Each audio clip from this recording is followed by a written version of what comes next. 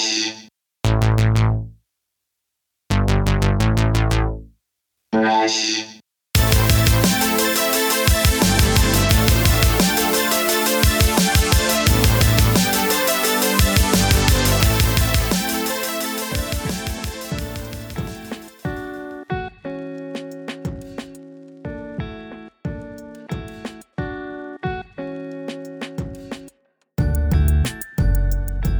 Hey gang, welcome back to another episode of the We Speak English Good podcast. Today we have some more music news for that sweet, sweet ass of yours. We are diving in deep to the Amber Heard cross-examination, the Amber Heard v. Johnny Depp. A fun fact, Johnny Depp wanted to be a musician, a guitarist, in Hollywood. He wanted to be a famous musician, but he ended up getting roped in to the acting world by Nicolas Cage. Of all people, Nicky Cage is the one who got him in there. So, fun fact. And, Johnny Depp is a musician, so that's what we're doing. We're covering some music news, all right? Don't judge me. Don't you dare fucking judge me, all right? This is what's up. We're also going to dive into Mac Miller and his accused dealers who dealt him the fatal dose of fentanyl laced drugs. It got sentenced. The last of the goons who put Mac Miller 6 feet under. So we're going to cover that. We're going to do a deep dive into Mac Miller's his coming up, coming up as a white kid in Pittsburgh to that night where he was scoring drugs, and of course his death, and then also the subsequential sentencing of those assholes who peddled that garbage that killed him. So I had a great time with these two stories. I do want to say that these are just two of the 4 stories we covered on the live stream. There's 2 more that I didn't put in an audio form because I'm trying to keep these somewhat manageable and not super 4-hour long episodes, because I don't know who's making it through that. But if you want to watch these in watchable segments, go into the show notes. There's links to the YouTube. You can go check them out right now and watch them. I would suggest you watch these more than listen, but of course you guys digest it however you want. But yeah, that's it. That's what we got. In the live stream, we covered Married with Children's new animated series that's going to be coming out, which was sort of a side thing. And of course, DaBaby, who's at it again. He was trying to kiss another one of his fans, and he got rejected again. So there you go. If you guys want to go check out those videos, it's at the YouTube channel. Go and make sure you like and subscribe the videos and subscribe to the YouTube channel. Do that stuff. It's helpul for all. That we're going to be bringing you those stories in just a moment. But first, go over to ReinaMystique.com, ReinaMystique.com. She has a new EP that's coming out the 30th, May 30th, 2022. It's going to be like a hip-hop reggae joint, so it's a 5-song banger, so make sure you have your ears to the ground for that. You can also go and find Reina Mystique on Twitch, twitch.tv/Reina Mystique. She streams from 8 a.m. to 11 a.m.-ish, Monday through Friday, 4 p.m. Eastern Standard Time. You can also find We Speak English Good on Twitch, twitch.tv/We Speak English Good. We're streaming. Apparently, the schedule is Mondays and Fridays, 4 p.m. Eastern Standard Time, and Wednesdays we're trying to do around noon, so 12 p.m. Eastern Standard Time. So if you can make it over, that would be much appreciated. Get your asses over there. Shake on through. It's a good time. You're missing a lot of content. If you like this show, you're going to love the stream. Come be a part of the conversation. It's a good time over there. You can also support the show through our Threadless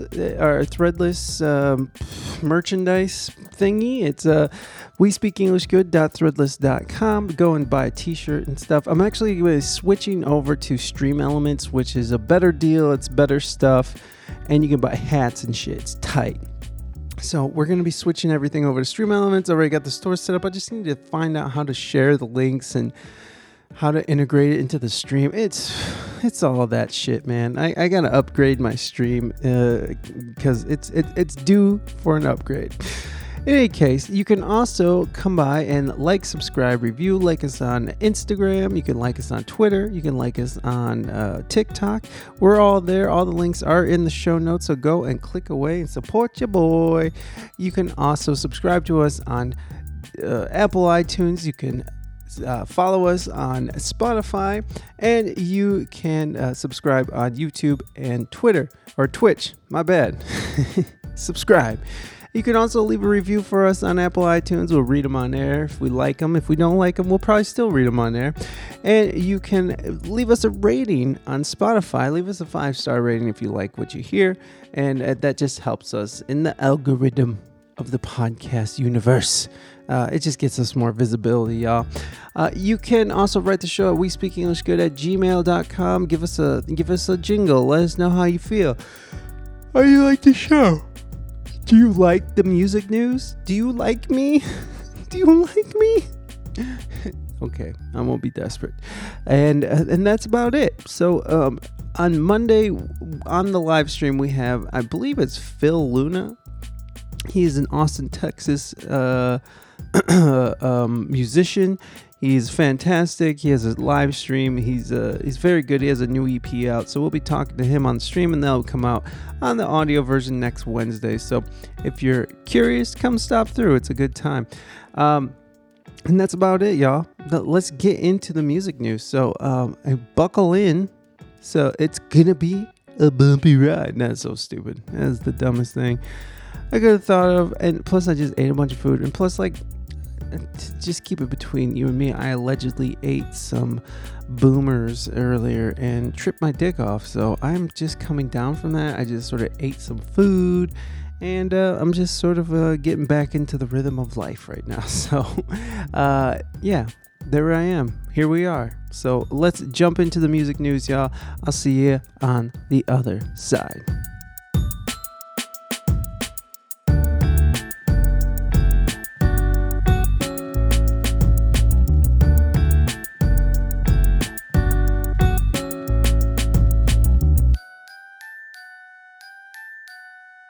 Amber Heard, Elon Musk, and the multi-million-dollar mystery. Testimony in the Johnny Depp vs. Amber Heard defamation trial, plus emails uncovered by Rolling Stone reveal cozy ties between the actress, the billionaire, and the ACLU.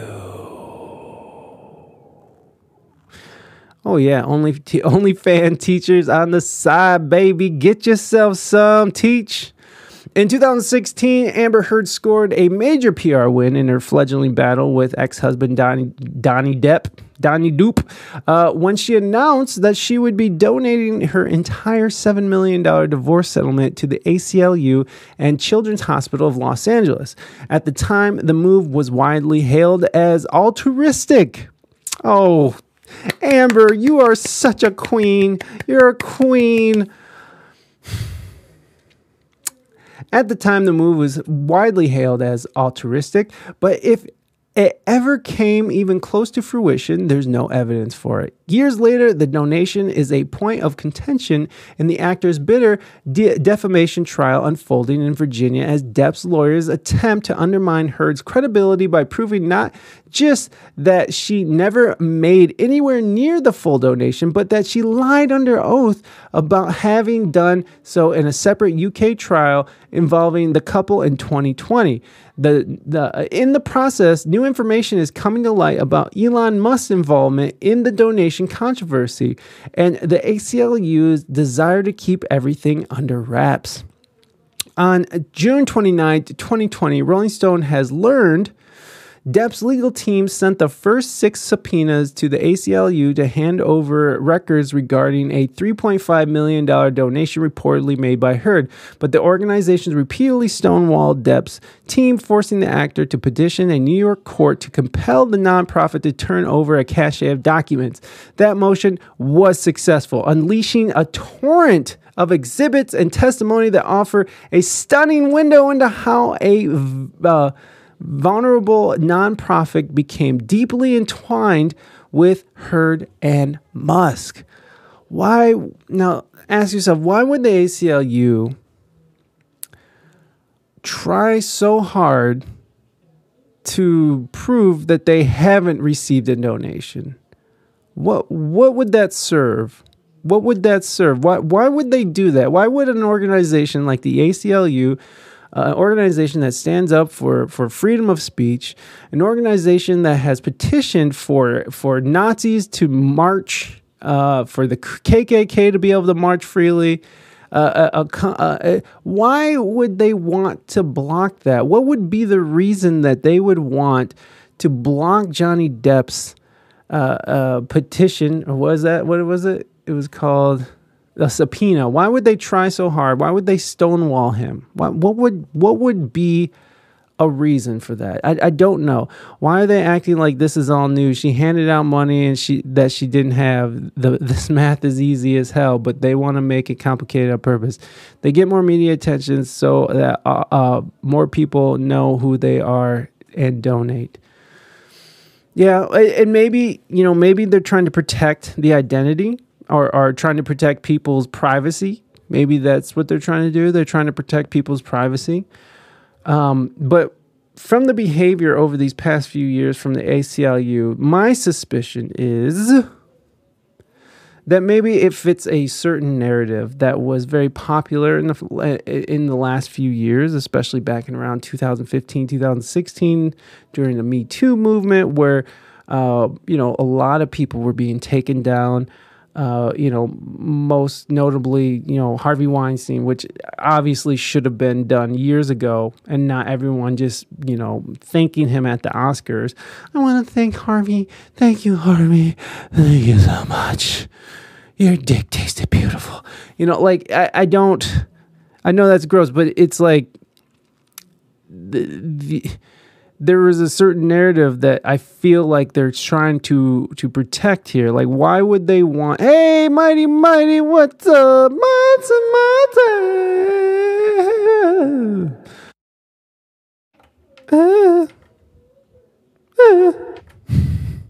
Welcome in, mighty. Good to see you. Happy Wednesday. Thank you so much for being here. The ACLU has been sort of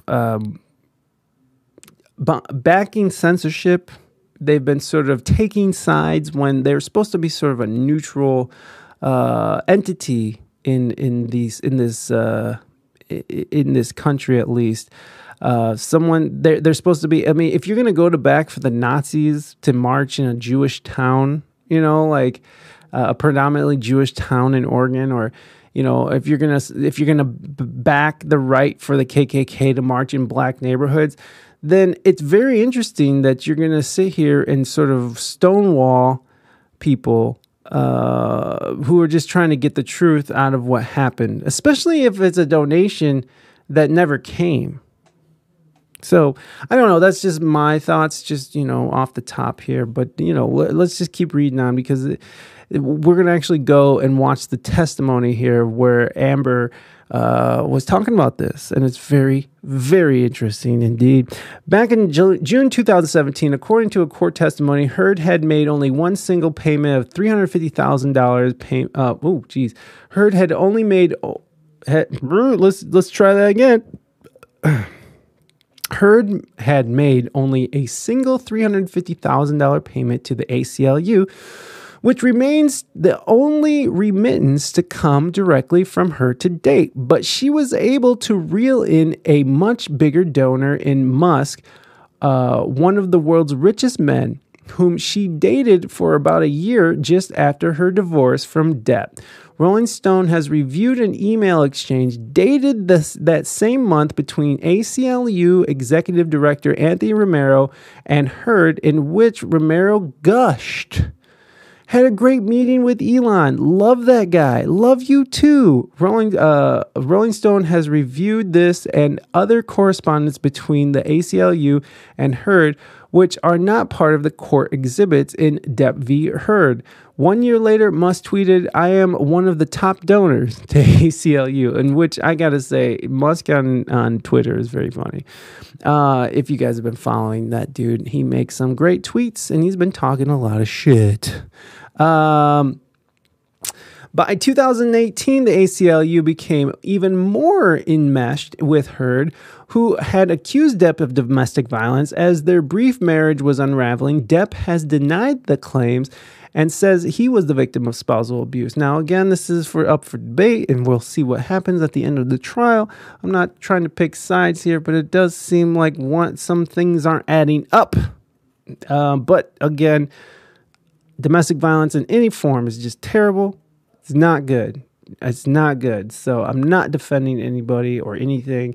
Johnny Depp, I'm sure, was being at least cruel. If not physically abusive, I'm sure he was being cruel and verbally abusive. The group approached the actress to write an op-ed about gender-based violence and suggested that she can interweave her personal story, saying how painful it is as a GBV survivor.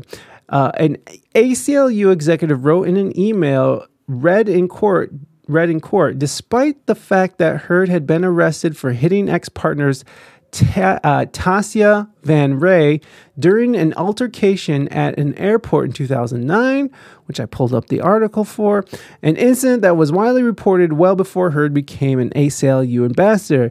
The group doubled down on its relationship with her. Heard was not charged in the incident, and Van Ray later said the events were misinterpreted and over-sensationalized. According to testimony in the defamation trial, the ACLU wound up writing the op-ed and pitched it to the Washington Post, with a member of the communications team writing, "Wonder if we might interest you in a piece by Amber Heard, who, as you may recall, was beaten up during a brief marriage to Johnny Depp, on what the incoming Congress can do to help protect women in similar situations." So not only are they trying to protect the narrative, but they're also trying to sort of keep maybe there's ego involved here. Maybe there's like, well, we've already invested this in her. We've already put our names on the line. We can't go back on what we're saying. We got to double down. And again, this is very interesting, this whole idea that her ex-partner, Tasia Van Ray, which let's jump over and kind of look at that really quickly here. This was back from 2016, and this is right when she was starting the whole op-ed writing and started making accusations against Johnny. I'm not going to share any names, but Pirates of the Caribbean is one of my favorite movies, and that's all I can do is back the franchise. Whatever cast member might be on there, I would have to be obligated to back them too. I'm not with that. I'm like, if Johnny Depp was really punching this lady, look how small this woman is. This is a very small woman. Like, if he's like close fist punching this woman with rings on, then fuck Johnny Depp. Fuck him in the face. That's horrifying. That is just terrible. I couldn't imagine what terror that must be for her. But the evidence is not clear that that's what was happening. And we'll get to that. Let's just go through this really quickly, and then we'll get back to that. Amber Heard, who claimed she was the victim of domestic abuse by Johnny Depp, was herself arrested for domestic violence against her then domestic partner, TMZ has learned. According to law enforcement sources and documents, Amber and Tasia, I don't know how to say her name, got in an argument on September 14, 2009 at the Seattle-Tacoma International Airport. Amber allegedly grabbed and struck Tasia, I think that's how you say it, in the arm, which upset Tasia and triggered the arrest. Amber was arrested and booked for misdemeanor domestic violence. Her mugshot was taken and she appeared in court the following day. Let's just listen. This is the state of Washington versus Amber Van Ree, cause number CPS 0.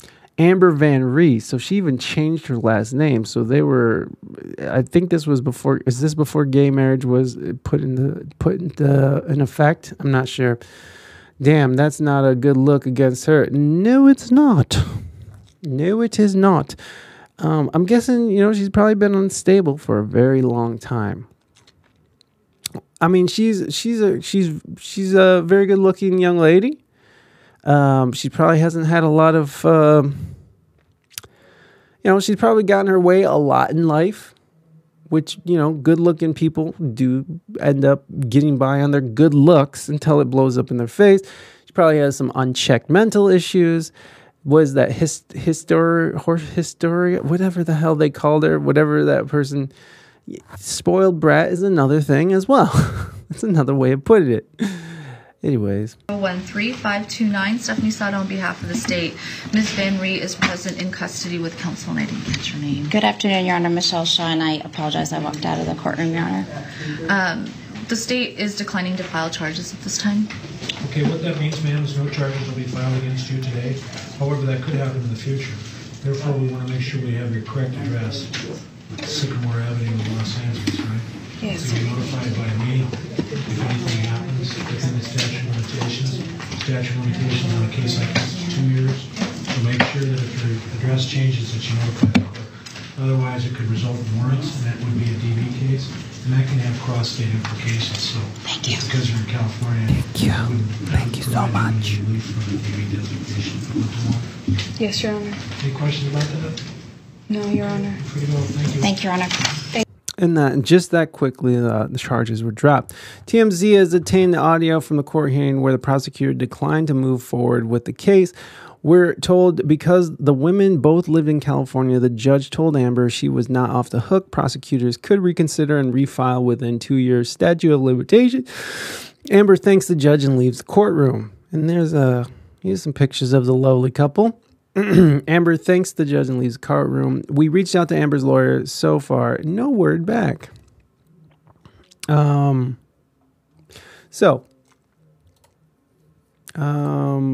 were we? Where is it? Oh, that's Diddy Did It.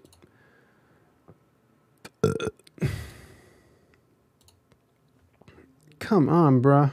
Oh, there it is.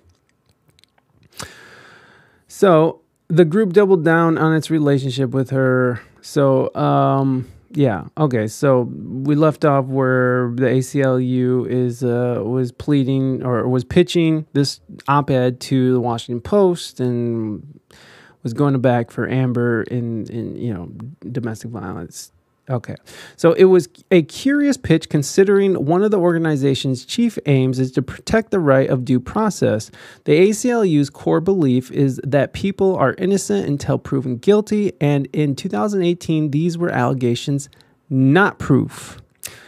Says University of San Francisco School of Law professor Laura Baislin, who recently addressed the ACLU's tied to her Depp case in an op-ed for The Atlantic. For them to write to the Washington Post and say Amber Heard was beaten by Johnny Depp is convicting Johnny Depp before any court had.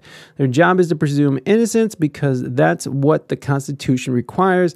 So these communications where they're going to bat for her seem wildly at odds with what they're supposed to be doing. Very weird. Now, let's take it easy on the broad. You always have a nice way with words, Samo. Let's take it easy on the broad. Honestly, she's a full-fledged donkey. I've ever seen one. She literally took a deuce like a wild animal in someone's bed. Exactly. Hopefully, she's been potty trained. She's clearly cuckoo for JP Puffs. Yeah, JD Puffs. Yeah. Now that your neck with Johnson allies the third, she will be sitting in all types of female jail. I don't know. I doubt she'll go to jail, but she definitely doesn't have $50 million, so maybe. The Washington Post op-ed became the centerpiece of Depp's defamation claim. The ACLU worked with Heard to make sure the piece would coincide with the release of her film Aquaman, Jesus Christ, and use legal resources to help Heard avoid future litigation with her ex-husband, court testimony revealed. On the day the story hit in December 2018, Heard announced via Twitter that she had been named in an an ACLU ambassador, writing, "The ACLU is the organization that first inspired me to become an activist.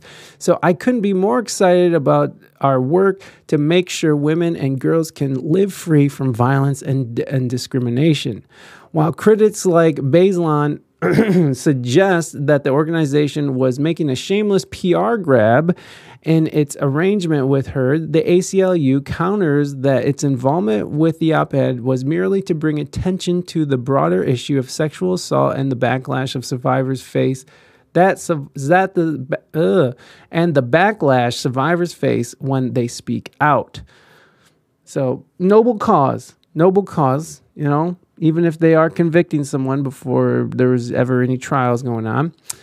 But did the ACLU go even further to help Heard in helping her to enhance her reputation and fight Depp after he filed his defamation suit against her in 2019? Depp attorney Ben Chu argued in court at the ACLU worked to cover up the fact that Heard never made good on her $3.5 million donation. They helped her lie about it, Chu said, and it's one thing, Your Honor, for her to stiff the ACLU, which frankly played a reprehensible role in this case. It's quite another thing for her to fail on her obligation to the Children's Hospital of Los Angeles with sick and dying children, and that she failed to do so as well. So not only are they suggesting that she didn't pay the ACLU the $3.5 million, but the other $3.5 million, which makes up $7 million, which was what she won in the suit against Johnny the first time, she was promised to the Children's Hospital of Los Angeles, where there's sick and dying children. That's it's weird. Terrence Doherty, General Counsel and Chief Operating Officer of the ACLU, testified in Virginia that Heard made a single donation of $350,000 in 2016, and the organization submitted a thank you letter referring to the transaction dated September 9, 2016. But even that figure, which represents only 10% of her reported gift, is shrouded in mystery. Rolling Stone searched the 990 tax forms for the ACLU and the ACLU Foundation covering the period from April 1st, 2016 through March 31st, 2017, and found no donation matching that dollar figure. In response, the organization tells Rolling Stone that Heard's donation was made through a donor fund that would have kept her name out of its ledgers, and that the dollar figure could have been bundled with other donations. Heard is expected to face questions about her donations to the ACLU when she is cross-examined this week, which, that was good. Doherty, during the testimony, also recharacterized Heard's donation as a pledge, and the organization submitted an undated, unsigned pledge form to the court that it says was created in 2016, but the pledge form was printed on a letterhead featuring the ACLU's centennial logo, raising the prospect that it had been created more recently. The group marked its 100-year anniversary in 2020, the same year Depp's team subpoenaed the ACLU. A spokesperson for the organization said the group had begun using the logo in 2014 for fundraising purposes. Who let that slide by? Now if that was Shaniqua Johnson Elise, I see what you're saying. Yeah, I get what you're saying now, Samo. I totally ran past that one. For a select few, she isn't, unfortunately. I believe that Johnny Depp was cruel like Cinderella's stepmother cruel, and not like Joe Jackson, I'm gonna beat you into a star cruel. He was probably cruel in response to a toxic relationship, is what I'm guessing. Because that's what toxic relationships devolve into. They devolve into cruelty, violence, just awful speaking to each, like just terrible ways of speaking to each other, which is sad. Trying to zoom in here. Let's see. All the while, imply, fulfill. All the while, wait a second. Yeah. All the while, the ACLU continued to imply that the actress had fulfilled her $3.5 million donation in a December 2018 story.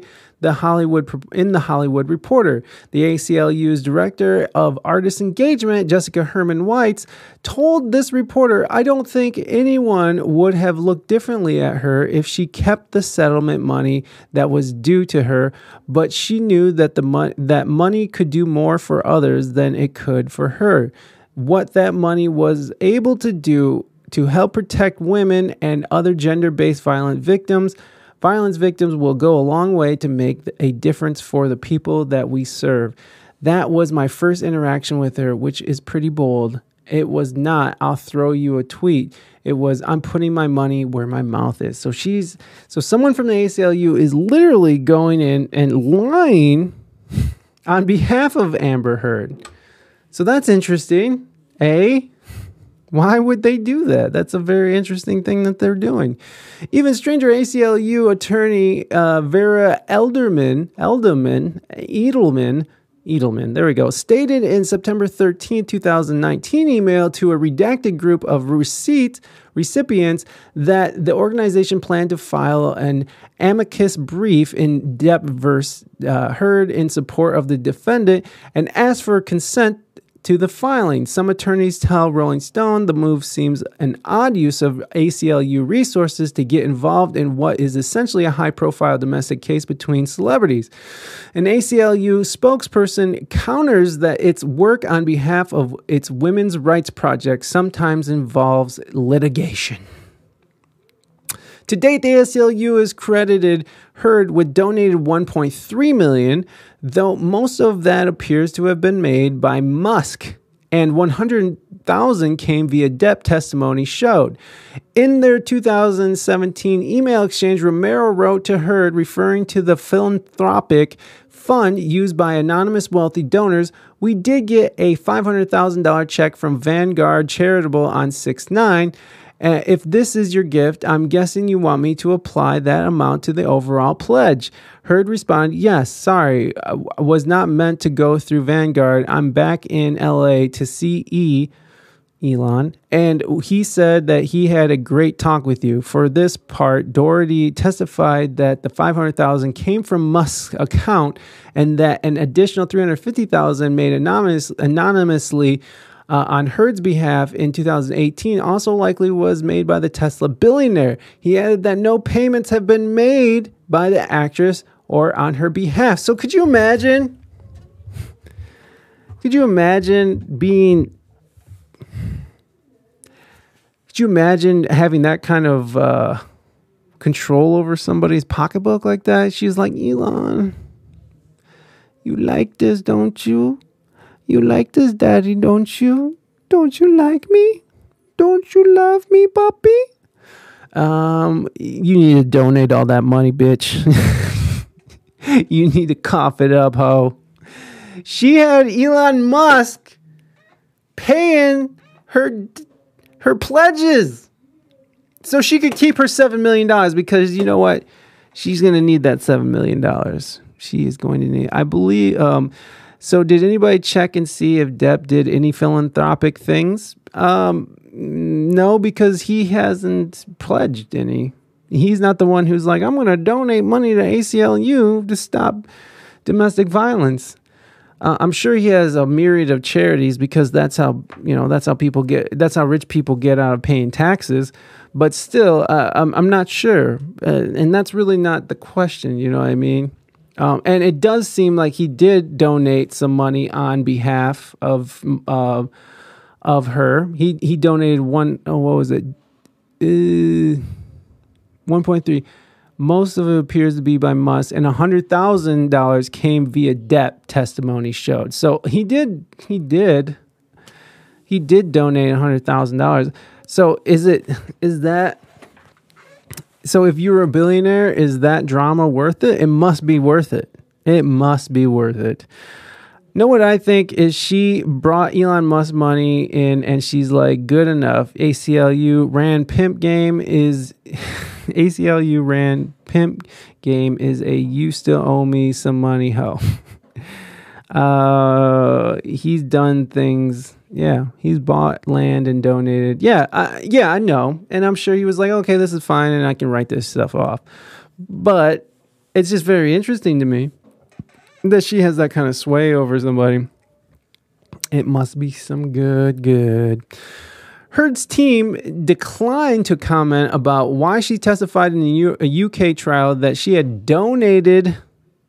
They declined to comment. She had donated the full $7 million to charity, but sources close to the actress claims that she has been forced to spend $6 million of her own money defending herself against Depp's suits. A Depp spokesperson counters Miss Heard had the entirety of the divorce settlement in her possession for well over a year before Johnny began any legal proceedings against her. Within 5 minutes of receiving the funds, she could have written a check to support sick children at the CHLA and advance the cause of the ACLU, but she did neither. All the while publicly claiming it had already been done. Not only publicly claiming, but under oath. Under oath, she had said that she had done it. Not only publicly, but under oath. Very interesting. Oh, we made it through the whole article. Okay, well, I guess this is a good article, I guess. Though Heard and Musk had called it quits by 2018, his relationship with the ACLU continues to go strong. The nonprofit says Musk has donated $6 million to its coffers to date, while declining to clarify to Rolling Stone the timing of his gifts. Last week, the organization endorsed the would-be Twitter owner's statement that he would re-platform Donald Trump. So there you go. ACLU is just like, yeah, well, that's cool. Re-platform Donald Trump. She got yeeted. How can we politely say that she got by? Any chance that Musk might shine light on the ACLU matter appears slim. Depp's lawyers were unable to serve Musk, and he never sat for a deposition though Heard included Musk on her witness list. He has indicated that he has no plans to take the stand. So there you go. Musk is like, I'm not doing that. Not going over there with this crazy lady. Come on now. The Me Too movement need to tell her to shut up. I can't believe women if they keep lying in public. In those words of Samo, come get your girl. Yo, come get your girl, man. Come on, baby. Come get that shit. This, if it does turn out that Amber Heard is lying, and it's proven in court that she's lying, this is a really big slap in the face to women who have suffered these kind of horrors in their life.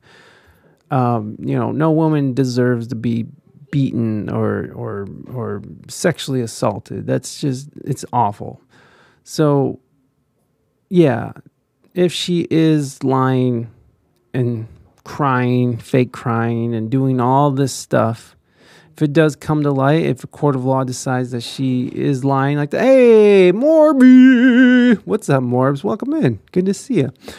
If it does turn out that she is lying, then that is, unfortunately, I would say a big setback for women in their cause. Morbs, finally made it. All good. You're here now. You're here now. Welcome in, my friend. It's good to see you.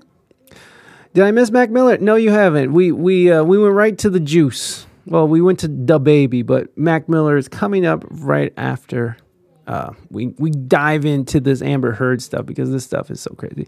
So let's watch a little bit of this testimony, and I think it's she just jumps right into it. So this entire trial, has he? Not that I've known. Mr. Depp hasn't looked at you once this entire trial, has he? Not that I've noticed, no. You've looked at him, though, many times, haven't you? This is the cross-examination. Yes, I have. This you know lawyer exactly why Mr. is Depp won't unrelenting. look back at you, don't you? I do. He promised you you would never see his eyes again. Isn't that true? I don't recall if he said that. One of the last times you ever saw Mr. Depp was when you met him in San Francisco in July of 2016, right? That was the second to last time I saw him, yes. Hey, Chris Thompson This is Music. after Good to you see had you, bud. publicly accused him of domestic violence. I got my restraining order before that, yes. And this is after you had obtained the domestic violence restraining order against him. That's correct. Let's please play Plaintiff's Exhibit 1229.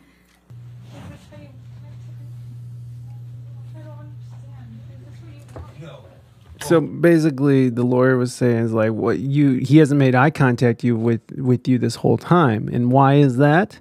Well, we're about to find out why he doesn't want to make eye contact with her. I'm 5 away from 400. Hey, Chris Thompson Music. Let's get a shout out going for Chris Thompson Music. If you haven't followed yet, go follow Chris Thompson. We're trying to get him to 400. Let's go. All right, here we go. No, a hug will save it all. All this, everything we just I just wanted to touch you. Really? After all the you just said? I just wanted to give After you all a the yes, accused me of, you yes, want to please, touch me? please stop me. Please stop. Please, I just wanted to hug you and say bye. I didn't want to take it back. We did that last night. It's fine. That was Please. good enough. No, because I'm nothing to you, and I will always be nothing to you. Calm.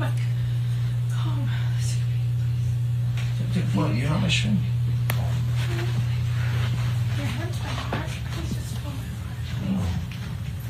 No, you're on.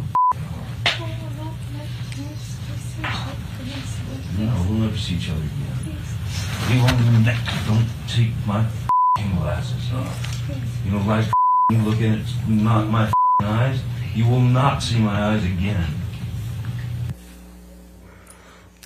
That is some hard words exchanged there. That, yeah, there has to be, especially you know, if she had suffered all the things that she has suffered, that she claims that she has suffered. That must be terrible. But that is rough. That is very rough. Could you imagine? I will never make eye contact with you again. You'll never see my eyes again. It's very sad, very deep. That's hard hitting. But you know, the lawyer's over here making some points. So let's get back into this.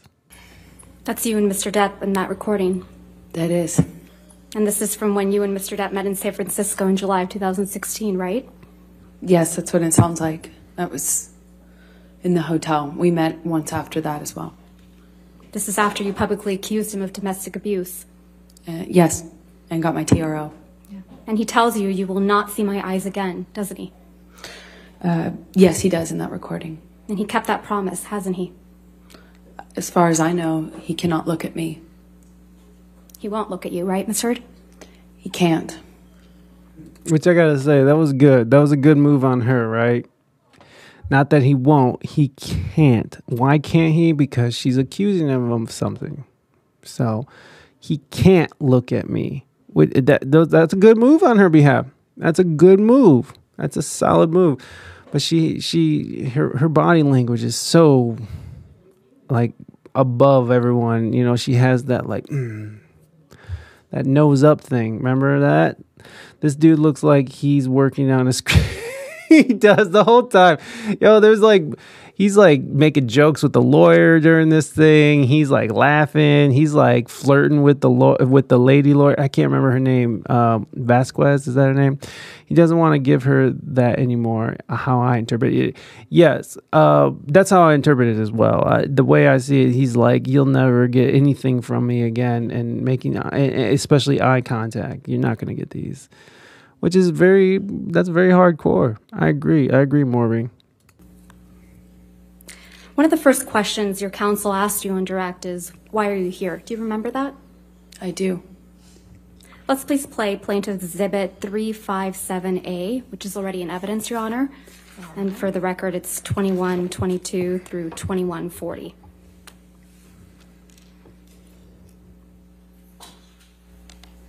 Let's hear it. Fight and see what the jury and judge think. Tell the world, Johnny.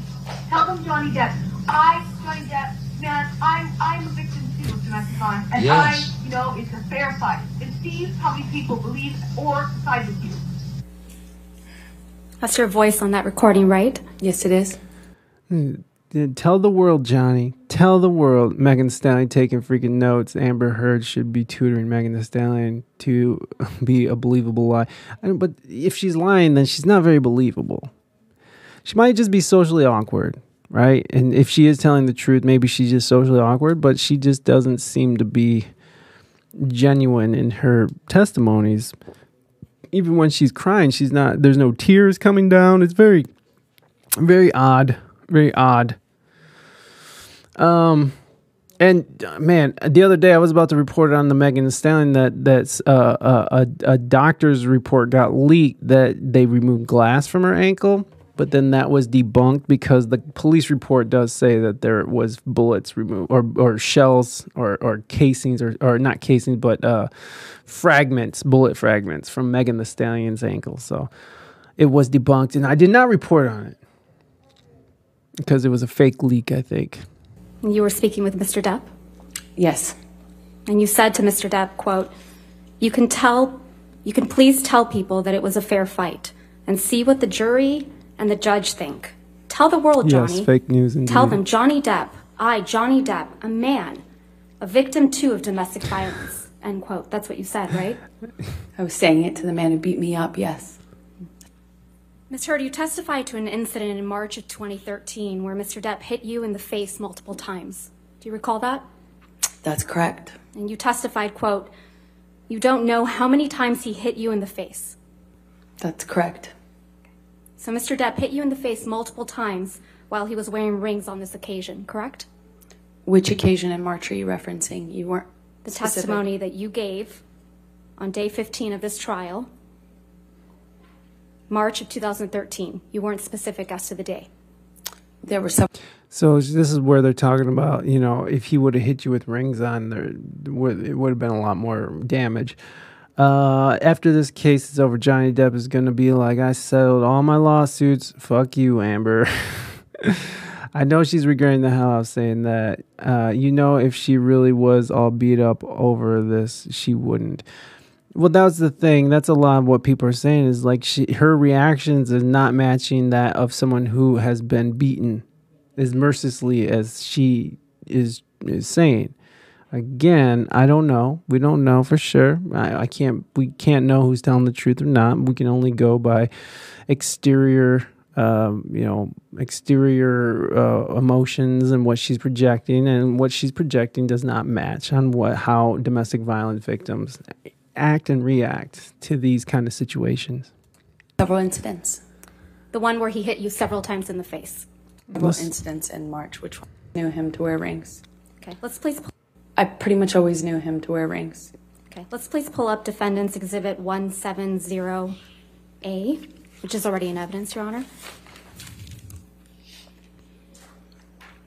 You testified that this is a picture you took after that incident, right, Ms. Heard? Yes, that was one where he grabbed me. And hit you in the face so many times that you don't remember. Isn't that correct? That's correct. And there's no injuries to your face in this picture, are there? Not that. If somebody with rings on hit you in the face repeatedly, a man, and especially a woman of this stature. Mighty, thank you so much for contributing to the DJ Vinyl set. If anybody else wants to donate some fresh bars to the vinyl DJ set for our 2-year stream anniversary, feel free. It's free. Go ahead.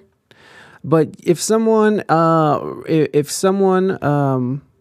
Johnny Depp's stature, who is he's kind of a bigger dude now, but I mean, he probably works out. He probably has something going on. This bruise right here seems like the very least of something. I mean, he might have gripped her up hard, and that's unreasonable as well. You can't just be gripping up little girls like that. But still, if he was hitting someone in the face with rings on, is this how a face would look? This picture shows. And there's no medical records reflecting that you sought treatment after this alleged incident either. I did not seek medical treatment at this time. You testified that you were also raped with a liquor bottle in Australia, right, Ms. Heard? Yes. You testified you bled from your vagina as a result of that sexual assault. Yes. There aren't any medical records reflecting that you sought medical treatment for any of these injuries, are there? I did not seek medical treatment after Australia, no. Not for the rape? No, I did not want to tell anyone. Not for the cuts? No. So many of these cases of rape go unchecked and unreported because of the shame that comes with it.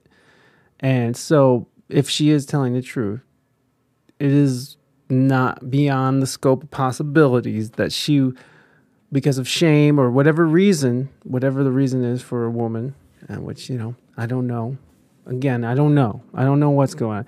Same-o, thank you so much for contributing to the DJ Finals. Like how I just skipped from one Hey, we hit it, guys. We hit it.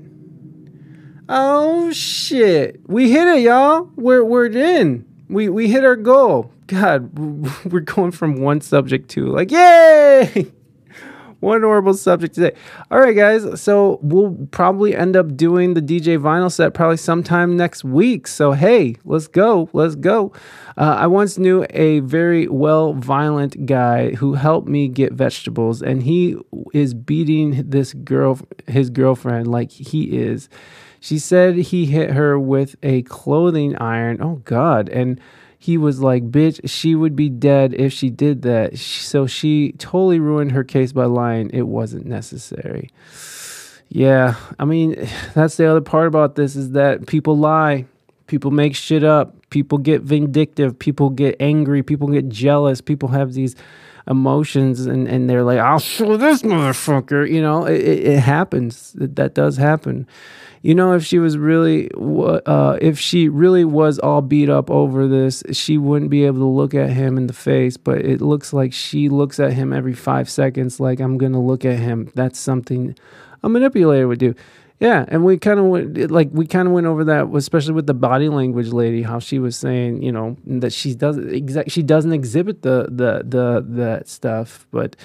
Man who thinks of going to the popo who will probably victim shame you anyway in your lowest moments. Yeah, that too. What were you wearing? Miss Deb, what were you wearing the night that he allegedly violated you? All right, Just Joanne, have a great time. Thanks for stopping through. Johnny Depp has more accessories than Claire's jewelry store. There would be some type of imprint. How many rings and wraps and scars he has? Yeah, it would be. There would be a lot more. Not for the injuries to your face. I didn't need to. Sir, let's take a look at Defendant's Exhibit 1090, which is already in evidence. All right, I started taking pictures of it. And you sent it to her on August 7th. This is him all passed out with ice cream on his lap. She was sending this to her friends, and the case that they're making here is like, if you're afraid of a monster, if he is a violent monster, why would you take pictures and send them to your friends? And that's kind of the case they're making at this point. But I'm trying to get to the point about the ACLU. Opie, Johnny, or the monster, as you called him, would get upset that you sent this picture to your friend. He's all of those things. End quote. Your entire divorce settlement to charity. Okay, right? Here we go. This is End the quote. ACLU stuff we were just talking about. In October 2018 interview, you said that you had, quote, donated, end quote, your entire divorce settlement to charity, right? That's correct. Yes, you can. In fact, Morgan. your exact words were, quote, $7 million in total was donated to, I split it between the ACLU and the Children's Hospital of Los Angeles, end quote. Right? That's correct. I made that statement as soon as I got a divorce and we reached the settlement. That's when I pledged it, right then. And you say this because you, quote, wanted nothing, end quote. That is correct. But you hadn't donated your entire $7 million settlement to charity at that point, had you? That's incorrect. Sitting here today, Ms. Heard, you still haven't donated the $7 million divorce settlement to charity. Isn't that right? Incorrect. I pledged the entirety of the settlement, $7 million to charity, and I intend to fulfill. That's not what she said. That's not my question. Please, what was try your to question? answer my question.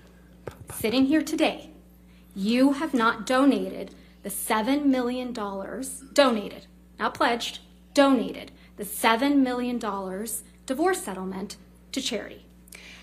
I use pledge and donation synonymous with one another. But I the same don't. thing. Ms. Heard, I don't use it synonymously. That's how donations are paid. Ms. Heard.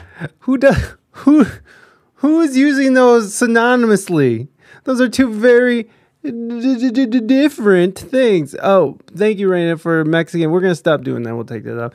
We'll do a Baby Yoda interview in a little while. Well, this is too heavy for Baby Yoda.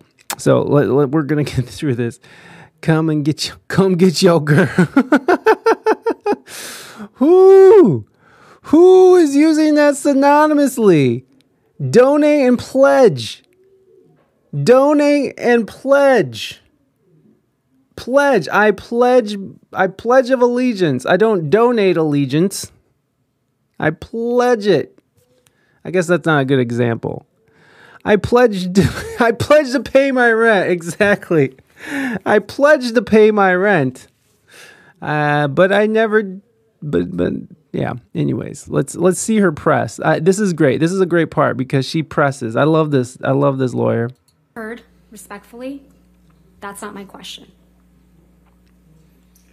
As of today, you have not paid $3.5 million of your own money to the ACLU. Yes or no? I have not yet. You had all of the $7 million for 13 months before Mr. Depp sued you, and you chose not to pay it to the charities you pledged it to. Is that correct, Ms. I Heard? disagree with your characterization of that. Most of the money that was donated to the ACLU and CHLA in your name came from someone else. Isn't that right? I don't know what you mean by most of. Well, at least $500,000 that was donated to the ACLU in your name wasn't paid by you, right? I believe Elon made a donation in my honor on one of the years. In my honor. And it didn't come out of your $7 million divorce settlement, right? No, nor did it count towards my pledge. And at least $500,000 that was donated to the Children's Hospital of Los Angeles in your name wasn't paid by you either. Right, those were made at the same time. And it didn't come out of your $7 million divorce settlement. Nor did it count to my 3.5 obligation. Those $500,000 payments came from your new boyfriend, Elon Musk, right? I don't know if he was a new boyfriend at the time. You got him to pay part of what you promised to these two charities, didn't you? Incorrect. Because you wanted to keep at least some of the $7 million divorce settlement for yourself, right? I'm very wrong about that. I think this, if Your Honor is Okay, fine, you said- this is a good... This is a good time to stop. Oh shit. Oh my god. Yeah, so that was the key right there. You know, she's sitting here playing games and you know, splitting hairs over busting nuts. What the fuck? She's over here splitting hairs about donating and pledging and stuff. So like, what is that? Why would she do that? I pledged to pay my rent. You gotta start making that happen. I agree with your sentiment. I'm gonna start pledging a lot of stuff. Yeah, I can pledge all I want, but did I actually pay? Did I pay up? I donate my rent because I'm rich and my landlord needs help.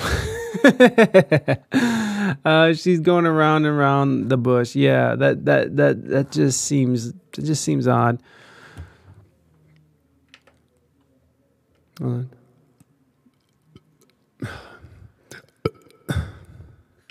Baby burps.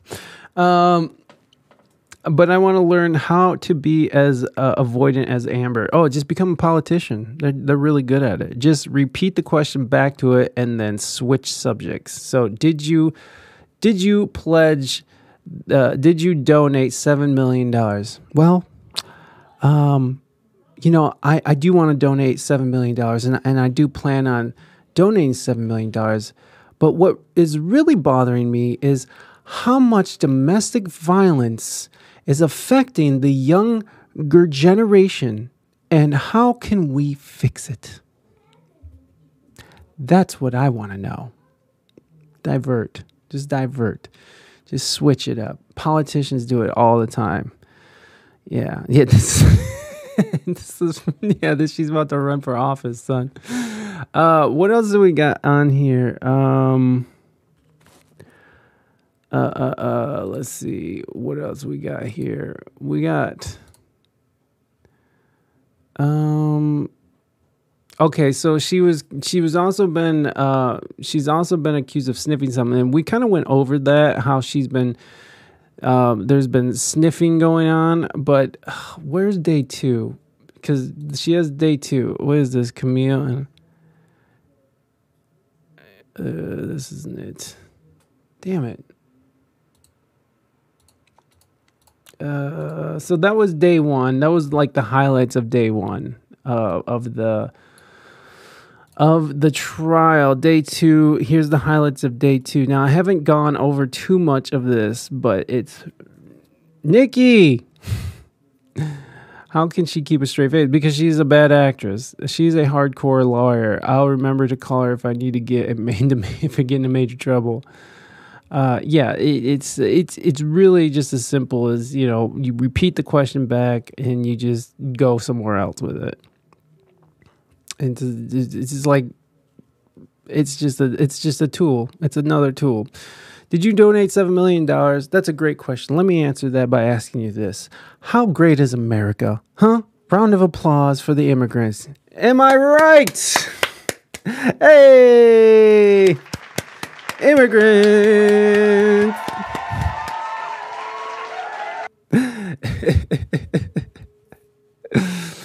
Oh, yeah. Amber Heard gifted a knife to Johnny Depp. Why? So I haven't really gone over day 2, and it's live. I think it's still live right now. But that you gave Mr. Depp a knife. So it was during these cycles of violence in 2012 that you gave Mr. Depp a knife as a gift. I gave him a knife, I think for a birthday present early in our relationship. I believe it was around 2012, but I'm not certain. We've seen a picture of that knife. Oh, I forgot. The one thing about the bruise. Okay, hold on. I wanted to bring that. That's what I wanted to bring up. There was the bruise kit. So, oh God. Let's not hear that. So there was controversy over the bruise kit when she was still being when her lawyers were still asking her questions. And so this is kind of telling as well. And so this is like, she into that kinky shit. That's how you can hurt me more. Give abuser a knife. Yeah, right. We'll come back to that. Bruise color, the blues, and whatever color you're working with on the bruise. Defendant's exhibit. If you could by the microphone, please. We can't hear you. There you go. May I approach? This is her lawyer, who's been doing a terrible job. Counsel. We'll come back to the knife and stuff.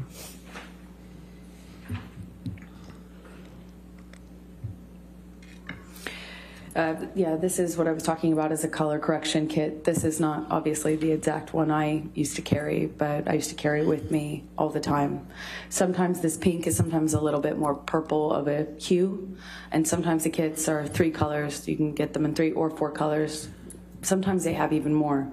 But the idea is that you want to counteract whatever color you're working with on the bruise. So the first day of bruising, well, the immediate is red.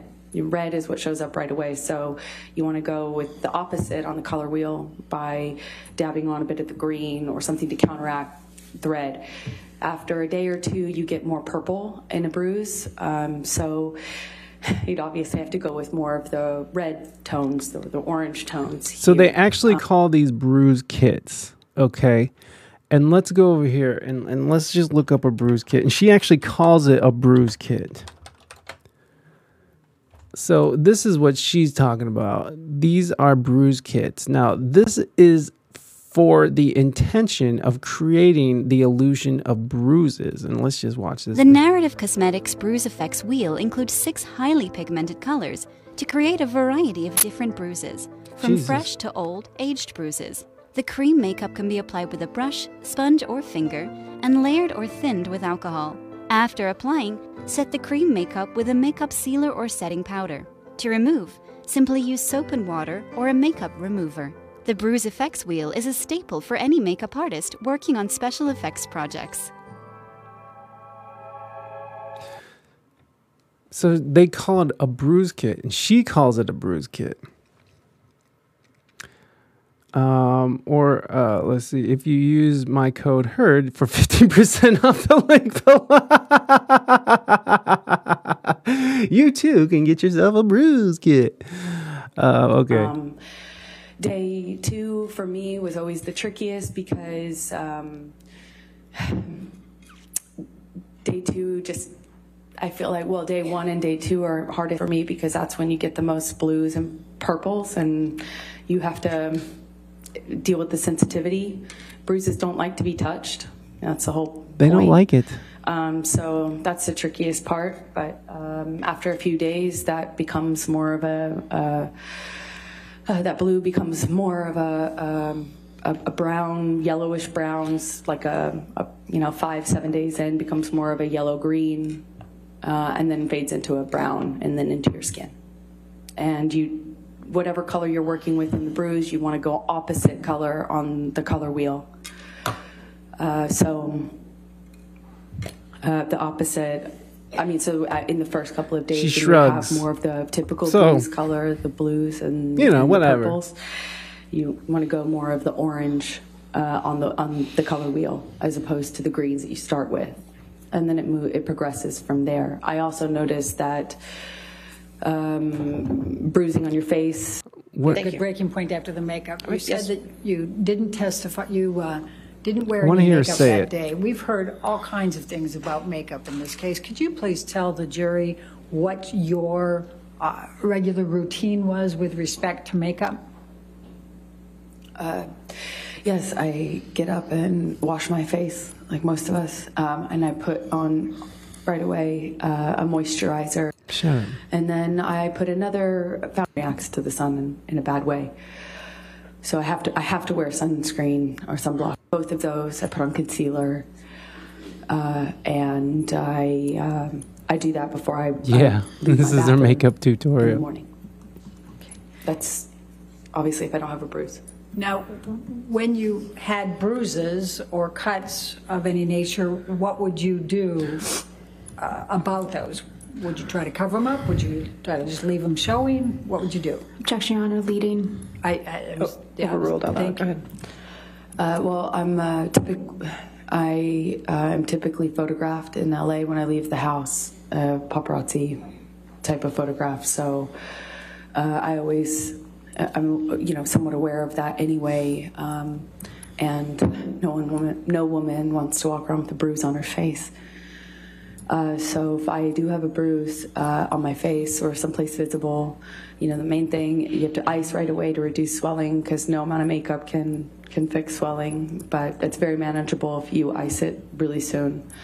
Arnica is also a great remedy, Arnica cream. And then if you want to cover up a bruise, you obviously put foundation first, concealer, and then on top of that, I use a bruise kit. Not a bruise kit, it's a theater makeup kit, a color correction kit, but I called it my bruise kit. Not a bruise kit. I mean, it's theater. I mean, I called it my bruise kit. That's what I called it. And wait a second, lady. No, that's what they're called. They're called bruiser. They're called bruise kits. So look, Amber Heard's reference to bruise kit makeup. So it's kind of hard. She called it oh shit. Okay, so back to day 2. Where's day 2 cross-examination? We'll go through a little bit of this and then we'll start getting on. We'll start moving on since we've been on this for a while. But yeah, it's a little sketchy, Amber. Again, I'm not taking sides here, but you just called it a bruise kit, sweetie. I think we should bring out the real thing. Let's bring it out, baby. Master Deputy Halusa, Master Deputy Sheriff Halusa, may I please have you show the knife to Miss Heard? Jesus. Yes, that's it. That's the knife you gave to the man who was hitting you, right, Miss Heard? I wasn't worried he was going to stab me with it when I gave it to him, that's for certain. But you gave it to him while he was abusing you, allegedly. I gave it to him. No, this is day 2. Testified to being bent over backwards on the bar, right? That is correct. And then feeling pressure on your pubic. But it was definitely that I didn't seek treatment. Debbie Lloyd also came to the house Travis, no. that day. I believe that evening I saw her at dinner. Okay. And then you saw Erin Barenth, right? I did not. Her testimony, wasn't it? I don't recall what her testimony was with regards to that one incident, no. You actually filed a complaint against Miss Lloyd's nursing license right before she was supposedly deposed in this case, didn't you? No, I don't believe I did. Are you aware that someone filed a complaint against Miss Lloyd's nursing license in connection with her care of Mr. Depp for failing to report abuse? No, I had no idea. You're the first person to let me know about that. Oh, It's your testimony under oath, that wasn't you? That is my testimony. I didn't even know about that until now. Travis McGivern was also present when Mr. Depp supposedly attacked you, correct? He walked in at some point. And you heard his testimony that it was actually you who punched Mr. Depp. Isn't that right? It's always been my own testimony that I hit Johnny. And you who was throwing things at Mr. Depp. I hit him in defense of my sister. I didn't have anything to throw at him. I never threw anything at him. So this is day 2. Maybe we should go and get into the live for a little bit. Let's get into the live stream right now. All these can be found on YouTube. All the highlights is on the highlight wheel, the reels. But this is live. Let's just see where they're at. And then we'll cover them more on Friday for music news on Friday, and then we'll move on to our next story because there's just only so much Amber Heard I can deal with. What she didn't know about her own testimony. No, that's the thing that I guess that we're trying to look at here is that there's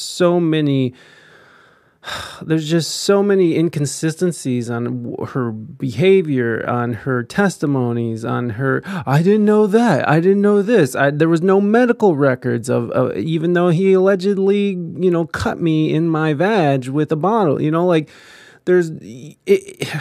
again, I don't want to take away from victims. I'm not trying to ever victim shame because that's ridiculous. That's horrifying. For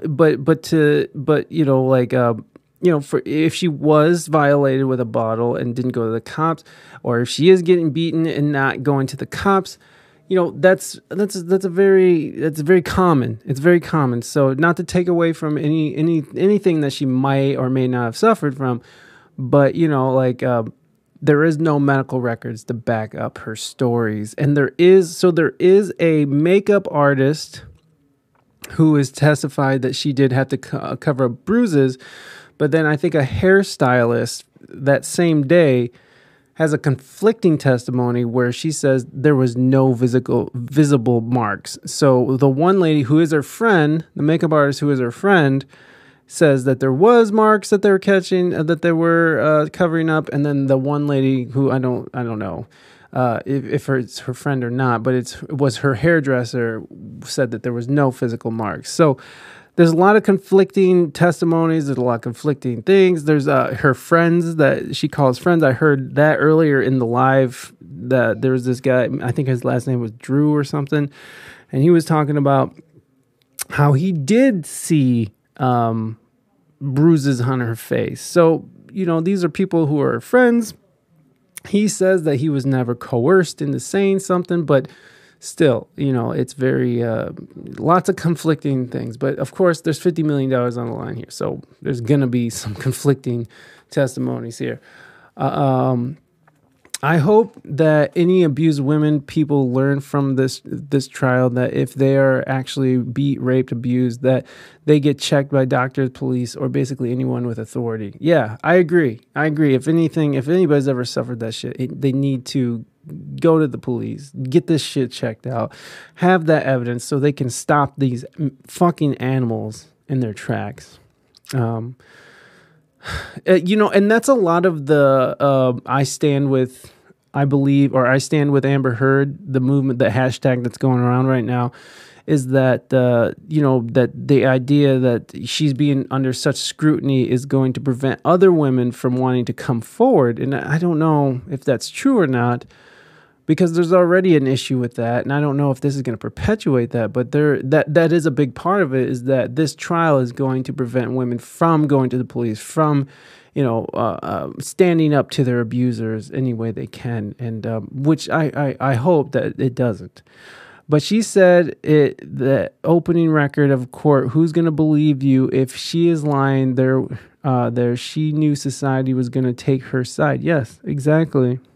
Especially at that moment in time in 2015, 2016, at the height of the Me Too movement, that people were going to take your side. And it was believe all women, right? Believe all women.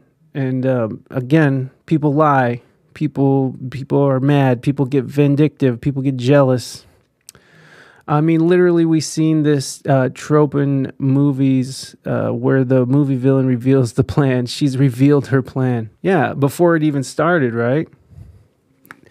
And who fucking records each other? What kind of couple? If it's getting to the point where you have to record the other person to make sure that you cover your ass, then it's time to go.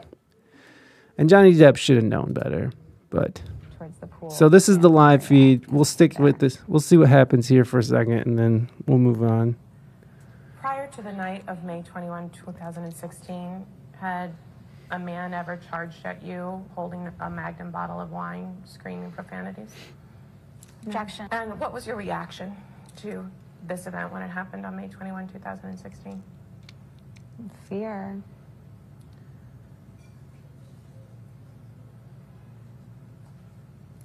Besides the screaming and the door slamming, I guess he did try to and win. the wine waving, do you recall anything else about Mr. Depp's actions that evening? During that moment, I guess I should say.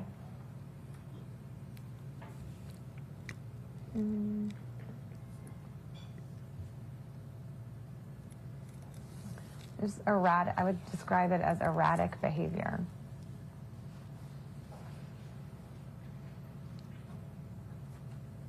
Was anyone else with Mr. Depp when he charged into Penthouse 5? Behind him were two men. What about Ms. Heard? No. What about Ms. She looks like she's falling asleep or something.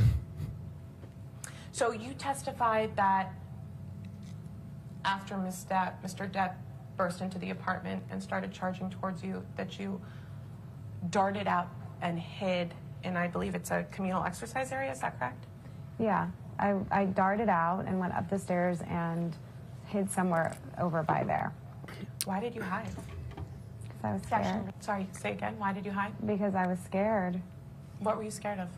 I just didn't know what he would do. I didn't. Oh, this is her friend. I didn't know what he would do. And the he there is who? Johnny.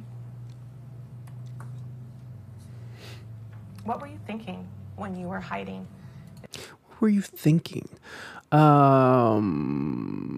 But just like a football team losing, they're not going to want to hold the L.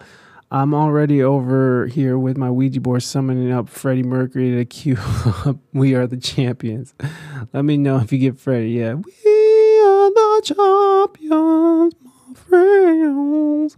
So does Johnny, it's probably hot and boring in there. Yeah, no, it probably is. I mean... what's funny is that they've been showing a lot of different interactions between him and Miss Vasquez. I think that's her name. The lawyer lady who's been fucking just curb stomping Amber Heard. They've been like holding hands and getting all flirty. And then you see Amber looking, I don't like that. I don't like it. So this is her friend testifying in the case last year. And I heard from her other friend in this same trial. And, you know, if they are covered... Oh, look at the chat. It's going nuts. Hold on. Let's see. She's high. But you stayed, huh? Everyone caught lying. She should be held in contempt. That's the whole Amber Turd lie crew. Yeah, so there's lots of speculation that all of her friends are covering for her. And this is what today was about. Hey, what's up, Disgustoned? Welcome back, my friend. We're just going over an Amber Heard case. And this is the live feed right now. We're about to move on to our next story, but welcome in. Thank you so much for being here. This is just fascinating to me. This is just so fascinating. I tell you, if you think you're innocent, you would not act like, you would not like to be a fake witness. So scary, but full of smiles. Oh shit, yeah. She's smiling while she tells Josh's apartment. But smiling is also a And did you do as Ms. Pennington a form of Josh's apartment? a reactionary Sitting here today, reactions. do you remember what you were thinking as you were sort of coming out of your hiding spot and Junkie Kardashian. Penthouses again? I think the whole thing was just bizarre, like really frightening and bizarre to me. I don't specifically remember what I was thinking other than like, holy shit, what the fuck just happened, you know? They've been calling them freeloaders a lot. A lot of people in chat's been calling these guys freeloaders, all living off Johnny's I dollar. was thinking that. I don't remember specifically. It does look like VHS tape, doesn't it? You're referring to there. Looks like shit.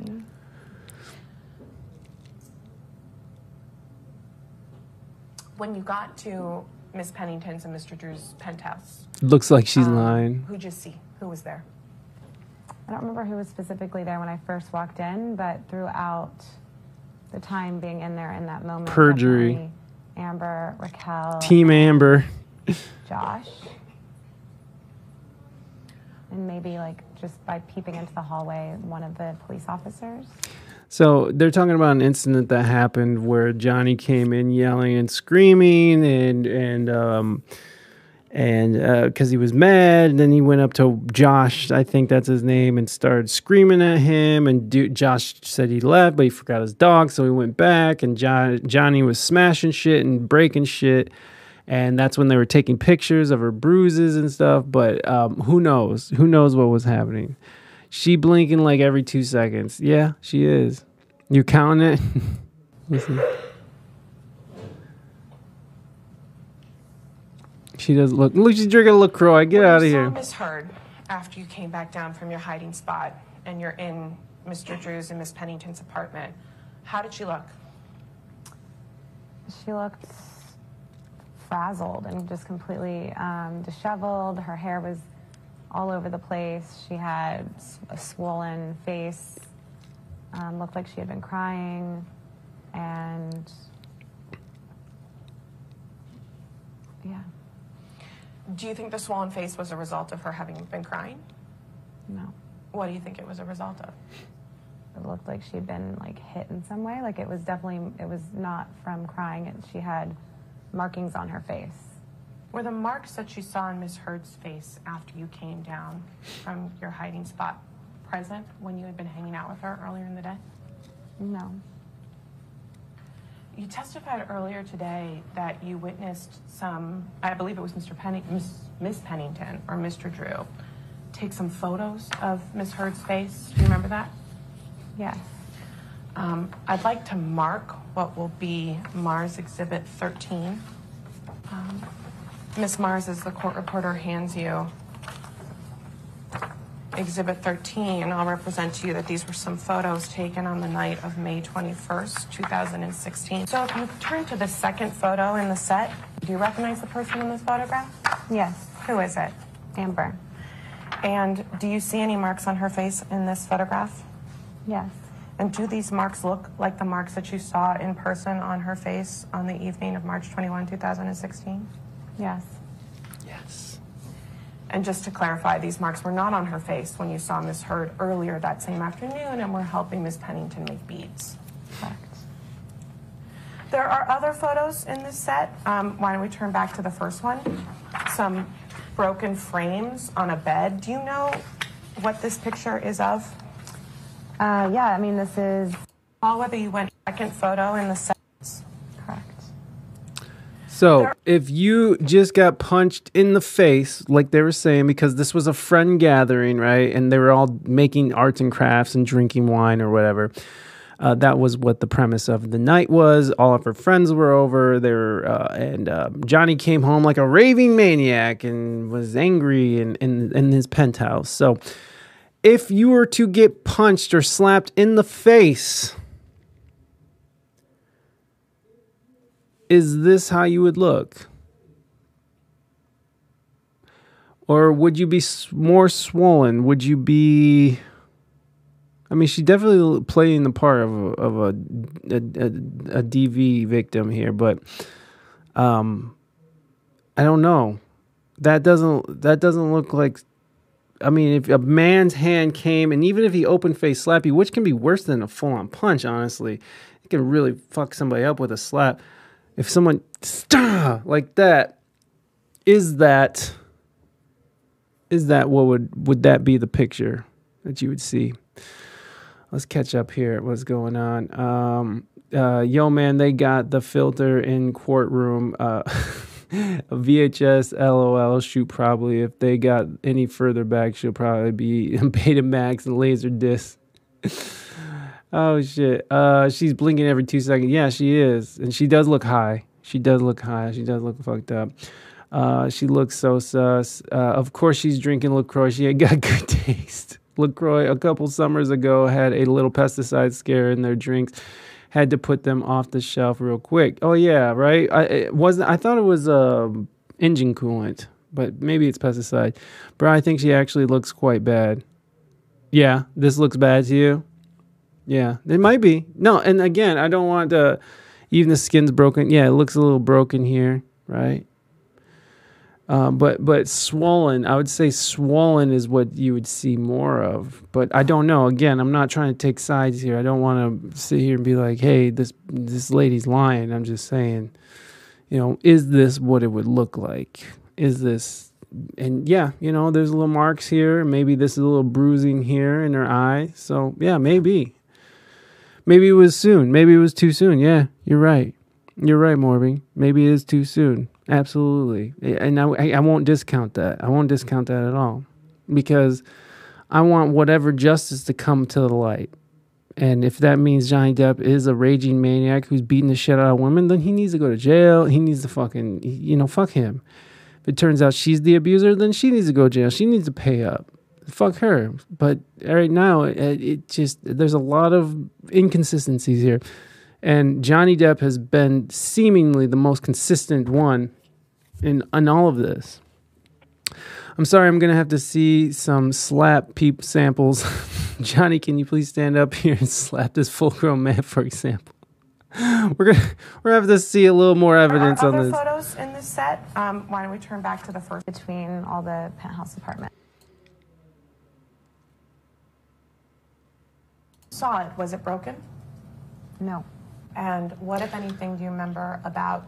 Okay, so, again, we'll be going over the highlights of this on Friday, of course, because why wouldn't we? One more thing from this. This is pretty interesting to me. Suspicion or doubt, and it would make things... testifying against Johnny Depp and sitting literally a few feet away from the judge. But is this really true, or is it just another crazy conspiracy theory about this already bizarre trial? Well, there's a lot of talk out there about Amber's strange behavior on the witness stand, and many fans pointed out that she looked medicated while giving her testimony. One Twitter user said, Amber Heard appears to be medicated, although this isn't confirmed, but you can see as it appears her medication wears off. She's already rolling her eyes, giving angry looks when Camille Vasquez wins an objection. She appears scripted to a degree and embellishes. And by the way, here's an example of Amber's mood changing in a split second, which definitely makes her look like she's filming a scene and then snapping out of her character.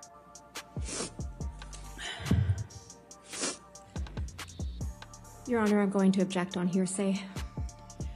Your Honor, I'm going to, let's pull up 188A. I've redacted everything but what Mr. Depp says. She sure did change that. There are also a lot of parody videos on TikTok of fans making fun of Amber's strange behavior in court. My dog stepped on a bee. My dad has to pee. I ran out of coffee and had to make myself some tea. My bank charged me a lot of fees.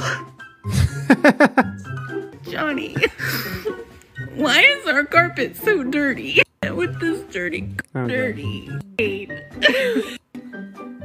So here you go. Look at what she's doing right here.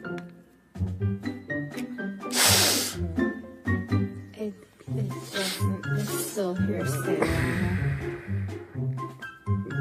But let's watch the sniffing video one more time. What do you think Amber was doing here?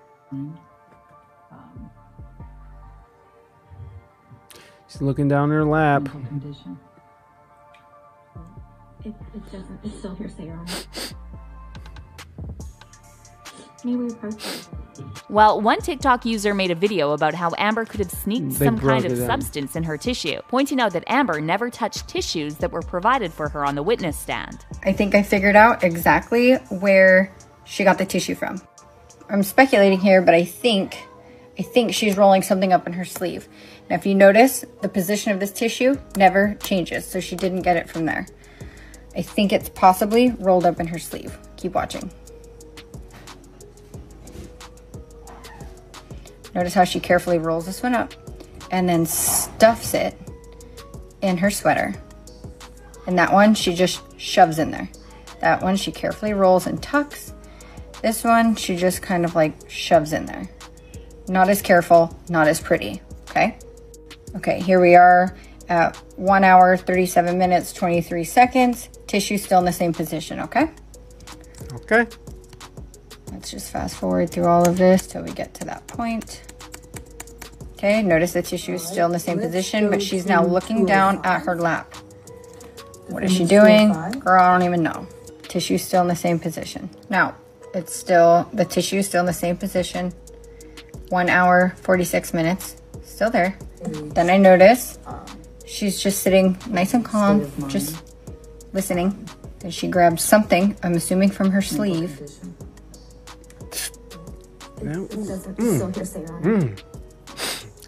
She wasn't sniffing before. Why did she need the tissue? She wasn't sniffing before she got the tissue. And once she got the tissue, then she started sniffing. And even if you think that not even Amber would be so brazen to do something like that during a televised trial, you gotta admit the clip with the tissue looks extremely weird. Because who uses the tissue that way? You use it to blow or clean your nose, not to sniff.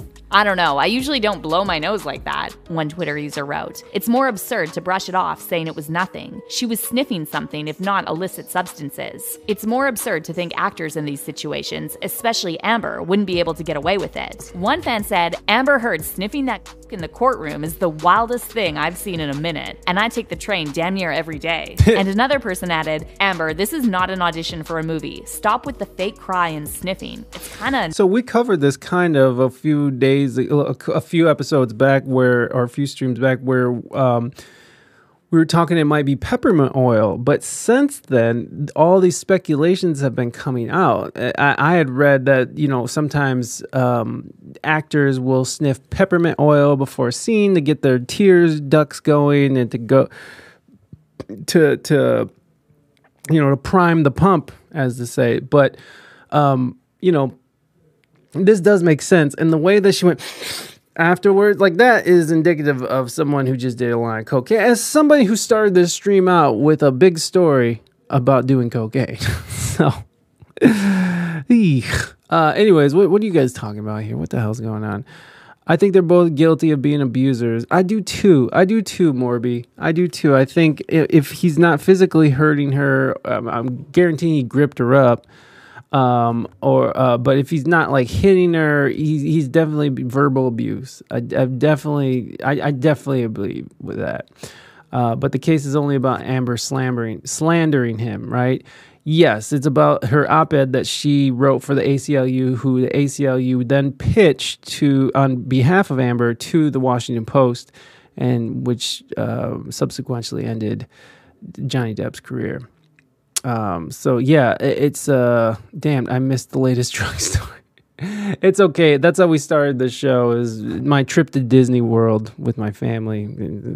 Cocaine, hangovers, smoking on the tram. It was just a mess. Technically these people, hold on, Das Morby, not to confuse law with morality. We just need to see Chris's face in comparison. Chris Rock's face. I wonder if he got swole. I can't agree with that, but at this point, it's who's scoring most lying points and about the relationship. Yeah, I can agree. Yeah, I mean, that's the thing. The inconsistencies between Amber Heard's testimony and past testimonies, and with Johnny Depp, who's been very consistent this whole time. He's been very direct about things. He's talked about things very directly, whereas Amber will show some signs of not being direct, inconsistent, a lot of different things that are weird. And I know I said we were going to move on. Maybe all American. No. You have to stop waiting to kill your president. What the fuck are you talking about, bro? So here is that lady that we were all loving. She goes over a few of these. This is what Bruise Kit. So this is what she was talking about, Bruise Kit, and she's like, "Oh, this is a Freudian slip." She said Bruise Kit. I used a Bruise Kit. So we went over that. And these are the Bruise Kits, which we went over that as well. This is Body Language Institute. Her TikTok is pretty awesome. What did you do once the ACLU had your agreement to be the spokesperson for the op-ed, to put your name to it? I sought the advice of my attorney. And why did you do that? Well, because I didn't want to get into any sort of legal issue. I didn't want to have any sort of legal problems for talking about what happens to women or people when they come forward and speak about these sorts of issues, especially when they come forward against someone more powerful than them. And that backlash, the retaliation that people face when they come forward is exactly what I was writing about. And I didn't want Johnny to retaliate against me.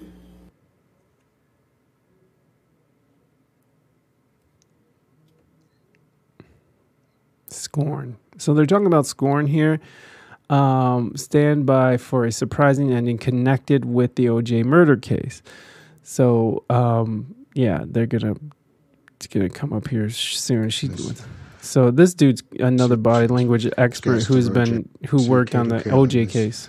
House guest of OJ Simpson's, who's being questioned by Margaret Clark, the district attorney, in an unfriendly fashion. At the end of the year of 1993, he was dating Paula Barbieri, wasn't he?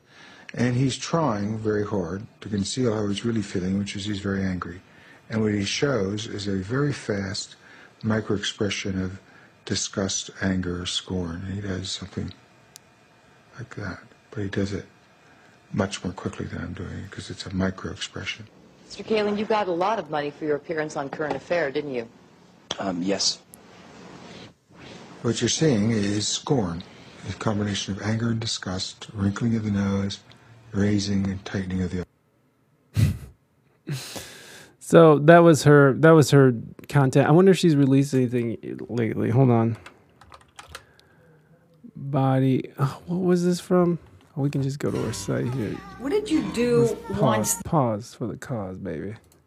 Let's see if she's released anything. She's actually at the trial right now. Oh, shit. She's got a new video. Let's see what she says. She's at the trial as a jury member right now. So I forgot her name. Janine Driver. We watched a few of her videos last week, and she's so good. She's so good. Not mean he likes you. It could be just a coincidence.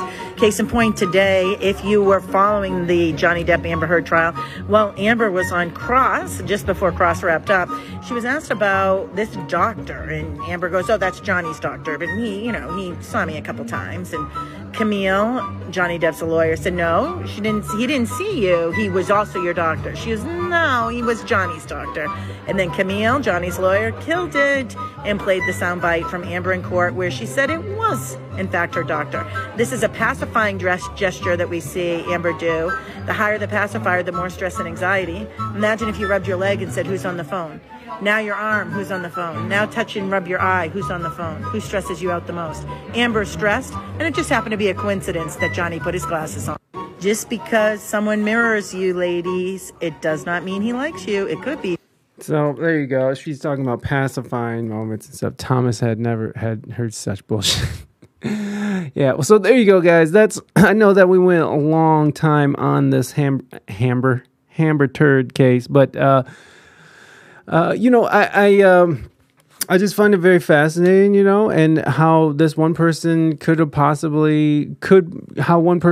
ruin someone's career, over a lie, essentially a lie, and what that does to the movement itself, and how that can, push a movement like Me Too back, which again, I think the Me Too movement had to happen. I think it was important for it to happen. I'm not some, male feminist, fucking beta male, but I am saying that it had to happen. I think it was necessary to happen. But again, I do think that the pendulum swung too far in one direction. And, that is a problem. That is a problem because, again, there are liars. There are people who get angry, who get vindictive, who get jealous, and emotions and egos, and people could make shit up.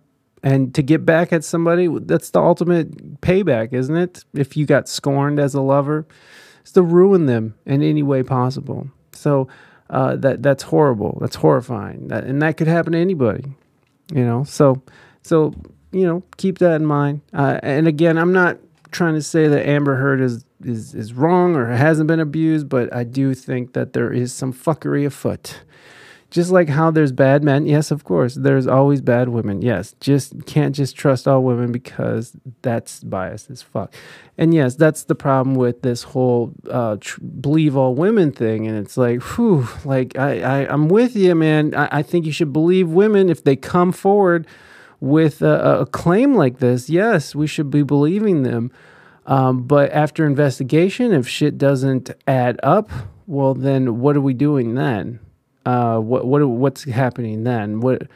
Then we're doing something else. Then it's turning into something else. Where the fuck is it?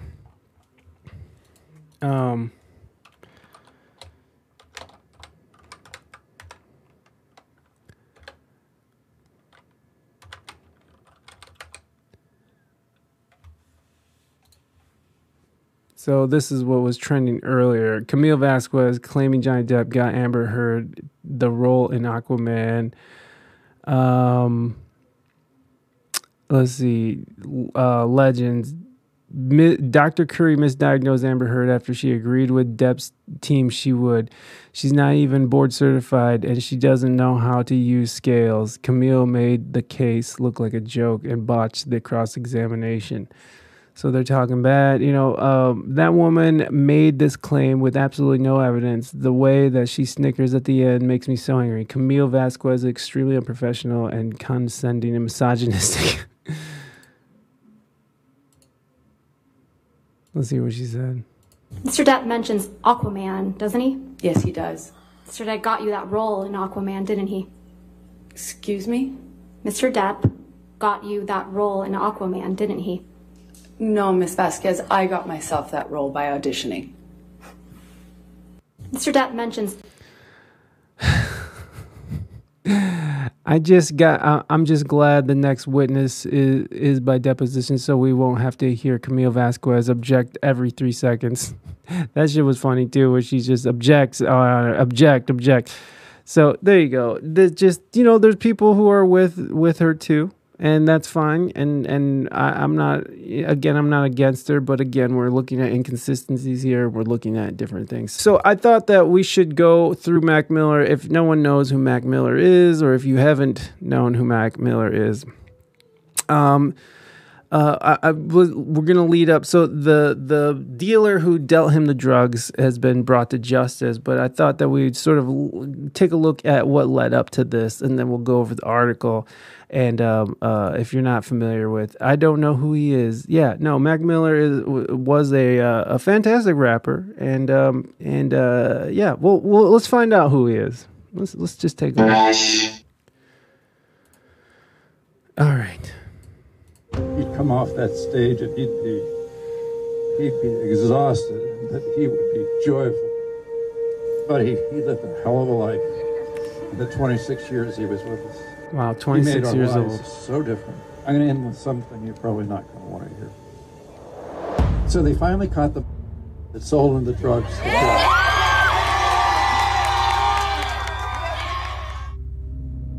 At 11:07 p.m. on September 4th, 2018, hip-hop artist Mac Miller would text his dealer Cameron Pettit in an attempt to purchase various substances. Mac Miller: "Yo, Cameron Pettit. Yo, what's up? Did you hear back about Adderall? Nope, couldn't find any. All good. You don't have any lean, do you? Perks? I got some 2 milligram Dilaudid, but that's about it. I could get some yellows and blues, though. Blues is in perks? Yeah, 30 milligrams. Those are my favorite, man. When can you get them? Probably in an hour or two. They're $30 each.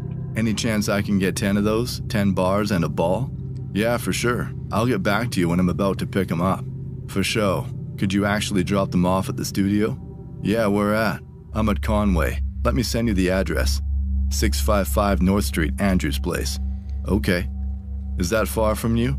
Not too far, I can make it. Okay, word. Let me know when you're on the way. Okay, I will. What time you thinking? Probably 1 a.m. That's for the blues too? Could you come through with the other stuff earlier? Yeah, that's for all of it. I'm gonna pick them up right now. Actually, I can wait, LOL. Beautiful. Okay, sweet. These text messages show Cameron Pettit agreeing to provide Mac Miller with 10 oxycodone pills, 10 Xanax pills, and some cocaine. This transaction was scheduled to take place at around 1 a.m. on September 5th, 2018 at the Conway Recording Studios located at 655 North Street, Andrews Place. At 12:56 a.m., just 4 minutes before the scheduled exchange, Mac Miller would once again send a message to Cameron Pettit saying, "Yo, yo." 8 minutes later at 1:04 a.m., Mac Miller would send Cameron Pettit another text message asking, "Where you at?" Mac Miller would then follow up with a third text message containing a single question mark. After waiting around for another 8 minutes and still no reply from Cameron, Mac Miller would begin to text message Mia Johansson, the woman who introduced Mac to Cameron. Okay, so this is not the video I was wanting to show. Hold on. I wanted to show a little bit of Mac Miller's... I want to show a little bit more about Mac Miller so you guys get, if you don't know who Mac Miller is, you can get a little bit more, get more of an idea of who he is before we get into his untimely death. I'd say stop thinking so much. That's what I would say. I feel like the world thinks too much. Moving Dutchman, what's up, buddy? How's your court case going, man? Are you back in there? Are you back dealing with those dipshits? I'm going to repeat what the heck is 7.5. This isn't a shoe size. This is a jail sentence. And the factor that he killed him with a musician. He killed him with a musician and literally a pinnacle of his career. I think he should get a life sentence. Yeah. Well, it's 17 and a half years, though. Let me see. What do you got? Just when I started loving the shit out of him and his music, he died. I felt like it helped me out when I fell right back in. Shit was bad. Oh, I'm sorry. Judge hasn't sent me a new date. Oh shit. Okay. Well, fuck them then. You get that time back then, my friend. All right. So let's go over a little bit of his story, and then we'll get into his untimely death, and then we'll get into his justice served. So here we go. I feel like if they just spent more time living and just not thinking. But that's me, you know, I don't think ever, and I seem to be doing okay. I'm a happy guy. You know, some people just need to stop thinking about everything they do and just do it. But who wants to take advice from a 19-year-old kid? Nobody. Malcolm McCormick was born January 19, 1992 in Pittsburgh, Pennsylvania. In a family of four, his mom Karen is a photographer and his dad Mark is an architect, and he has one older brother, Miller. Malcolm and his brother were raised in a Jewish household in the neighborhood of Point Breeze. Growing up, he would attend a Catholic grade school because his parents believed it would ensure a better education and the chance to play football and lacrosse when he was older. But Malcolm was never a school-oriented person. He spent a lot of his time listening to music like the Beastie Boys, Sugar Hill Gang, and Bob Marley. By the time he was in middle school, he had already taught himself the piano, guitar, drums, and bass. At the time, he didn't know these influences would play a major role in his life later down the road. In middle school, he started to adopt the idea of creating his own music or becoming a songwriter, initially having dreams of being a Look at his braces in Pittsburgh, man. Mac should have thought a little bit. Yeah, you know what? But when you're fucked up on drugs, man, you're not thinking. You're thinking about getting high. Especially, Mac Miller and Kid Cudi, the lifeblood of emotional hip-hop. Yeah, I feel you, Bon.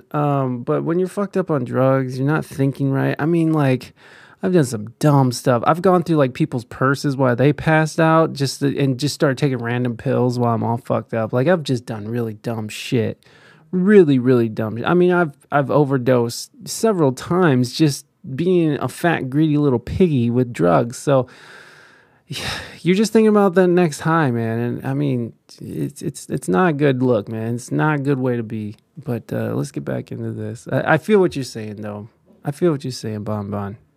We all wish that the people we love would think a little more about their own health and their own safety. But, you know, the pressures of music and being a musician, especially as someone at that level of musicianship, you know, there's a lot of stress and pressure that comes with it. I'm sure there was a lot of untreated mental illness going on as per the use. So, yeah, it's a fucked up world. But according to him, when people heard him sing, people were hating on his voice. So over time, that dream started to fade. By the time Malcolm was attending Tater Alders High School, he had already become familiar with smoking weed and stopped playing sports altogether. One day he was in a friend's attic smoking weed and playing old school beats after school. They started freestyling for fun, and to his surprise, he was really good at it. And before they knew it, hours had gone by. This started to become a regular thing where they would hang out, smoke, and freestyle. Finally, one of Malcolm's friends told him he should start recording these songs. His friend grabbed a microphone and an old computer out of his basement and encouraged him to start recording a full song, and he stated he fell in love with the entire process. After enjoying it so much, it got him thinking that maybe he could really take this seriously and do something with it. He was interested in making a mixtape, but was unsure about the whole process, so he just started recording anything and everything he could, writing what he says was a ridiculous amount of raps. At the time he didn't... Which, you know what I find was interesting about musicians who sort of take that approach to music, especially when it's just so, I don't know, it's such an abstract thing that they're looking at. They don't really understand what they're doing. They're just sort of doing it, right? They're just going off this raw emotion. They're going off of this, just this ability that this innate ability to just go and do it. And I always find that they're some of the best artists that don't know what the fuck they're doing. They're just doing, right? There's this drive, there's this fire inside that's just they gotta get it out. And I mean, there's just, I love that. I love that. As opposed to someone who's well-trained, who knows about, you know, musical movements, who's, you know, learned so much over the world, who's gone to conservatories and done all these, you know, has excelled so much at studying music.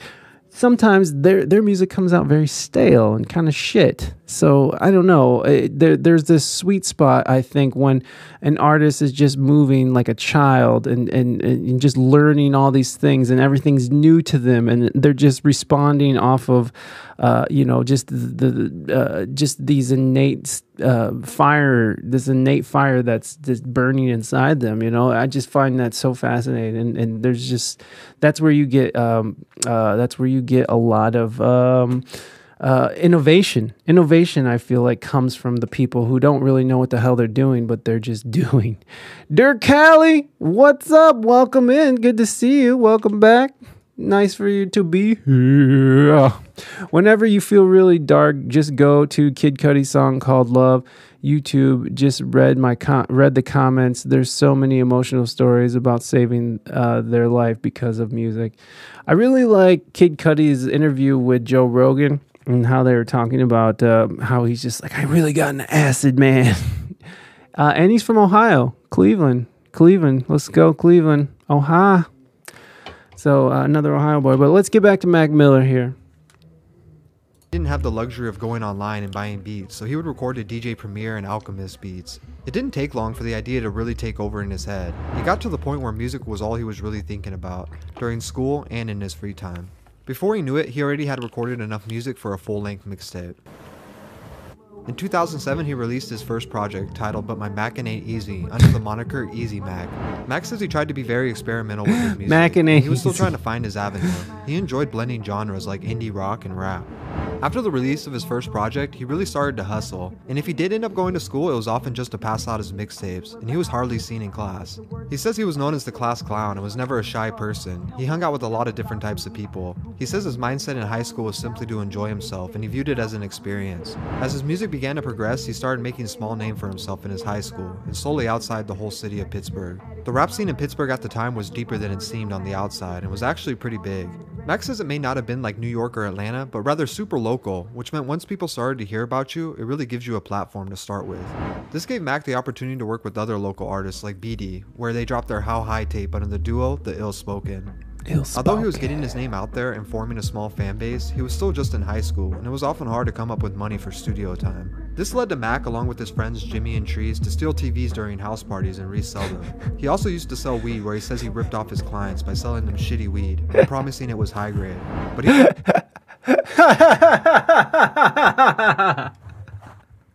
Oh my god, that's really funny. We're just gonna steal this TV during a party, and I'm gonna sell this fucking shitty weed for way overpriced.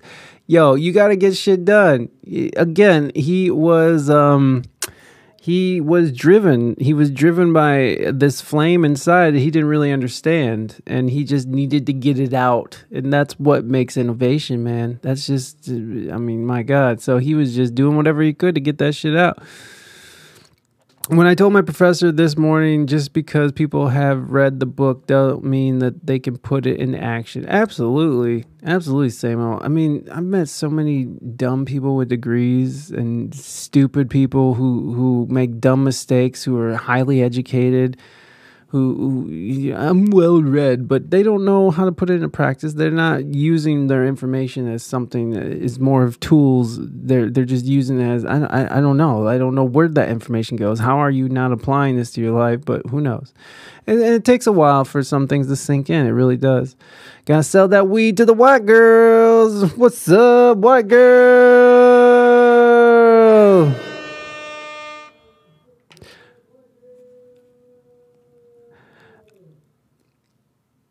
Anyways, I just heard myself on the TV in the other room.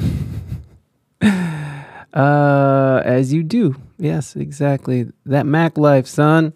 All right, let's get back into this dude. He's good. Bum bum. He would always blow his re-up money on studio time anyways.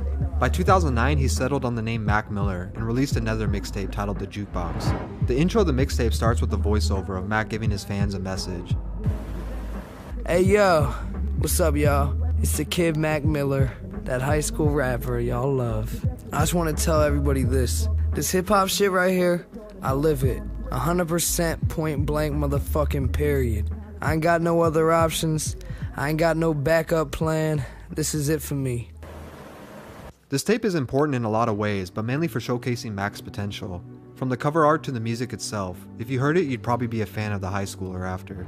After releasing this tape, Mac started reaching out to other local artists and producers. One of the producers Mac reached out to over MySpace was Big Germ, who was working out at ID Labs Studios in Pittsburgh. Mac started recording at ID Labs often with Big Germ, and it gave him an opportunity to really develop as an artist, as well as network. One day Mac went to ID Labs to record when he ran into another local artist named Wiz Khalifa. At the time, much like Mac, Wiz Khalifa was starting to make a name for himself in the city. The two, who had already known each other through music, as well as the fact that they went to the same high school, hit it off and collabed on some music. He would also meet Benji, who was the president of Rostrum Records, which his friend Wiz Khalifa was signed to already. Benji would often give Mac advice about the industry, but seemed to have no interest in signing him at the time. On December 16, 2009, Mac Miller dropped his third official mixtape, The High Life, which featured Wiz Khalifa and was solely produced by Mac, Germ, and the Most Dope crew. The tape helped bring an even bigger buzz to Mac's fan base that was starting to grow large even outside of his city now. When he got to the studio in early 2010 and started working on his new tape Kids, Benji from Rostrum started to notice how talented Mac really was. He said he noticed a maturing not only in his sound but the way he approached his music as well. Benji then offered to sign Mac to Rostrum Records in July of 2010. But at this point, Mac had already been receiving offers from other record companies. But he ended up choosing Rostrum due to its location in his hometown and its association with his friend Wiz Khalifa.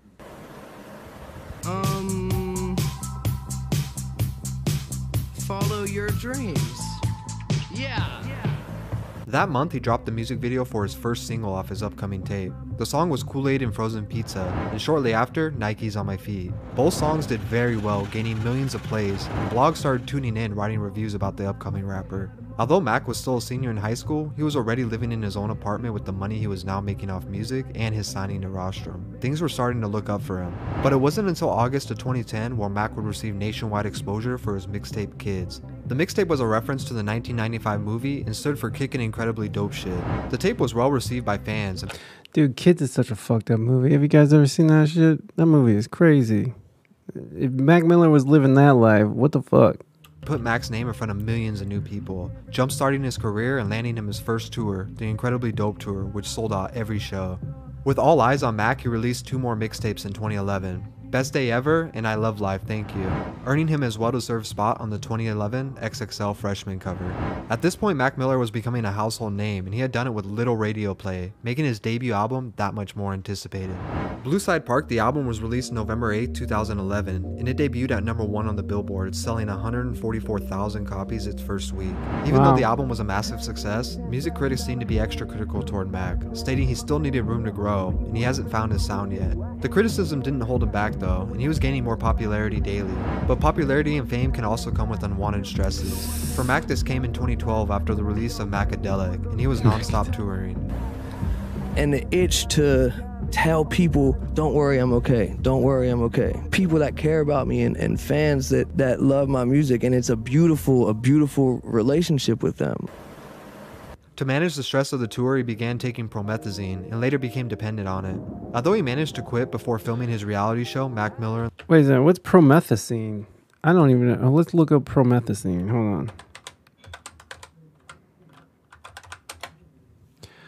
Promethazine... It can treat allergies and motion sickness. It can be used as a sedative before surgery and medical procedures. The medication can also help control pain, nausea. Jesus, that sounds pretty hardcore.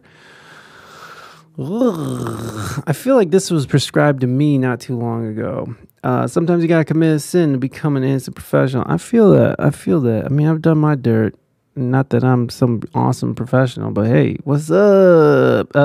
It was AIDS awareness before the musical rant for school year. Yeah, for sure. The movies, Kids, Skateboard. Yeah, no, totally. Kids was fucking crazy. Anything with meth is never some good sign. No. Wow. That sounds awful. Let's look up... Hold on. Let's look up Mac Miller just to give people an idea of, if you don't know. Let's get some freestyle going on for funk. Flex app, Google Drop Play, the iTunes. You see me bomb. out here digital mixed. I had to, bro. Give me a little more beat on that. Let's hear some freestyles from Mac Miller. Mean. Yeah. Let's go, Flex. Drop the bomb. Eating shawarma, doing drums at Chewbacca, bumping flocka, fuck the drama. Marijuana been as calming as a fucking Dalai Lama. Your style common as a Little League sponsor from retarded kids' fathers. I'm at meetings shaking hands and adding comments to my net worth. Talk about my money, please, and feelings might just get hurt. This the same effect in less words. Chilling with this asshole, he call himself Sweatshirt. I think this might be some of my best work. I let these bitches dive in, but it's head first. Applying pressure when I put together letters. I'm a king, I'm a myth, beat a bitch down with my scepter.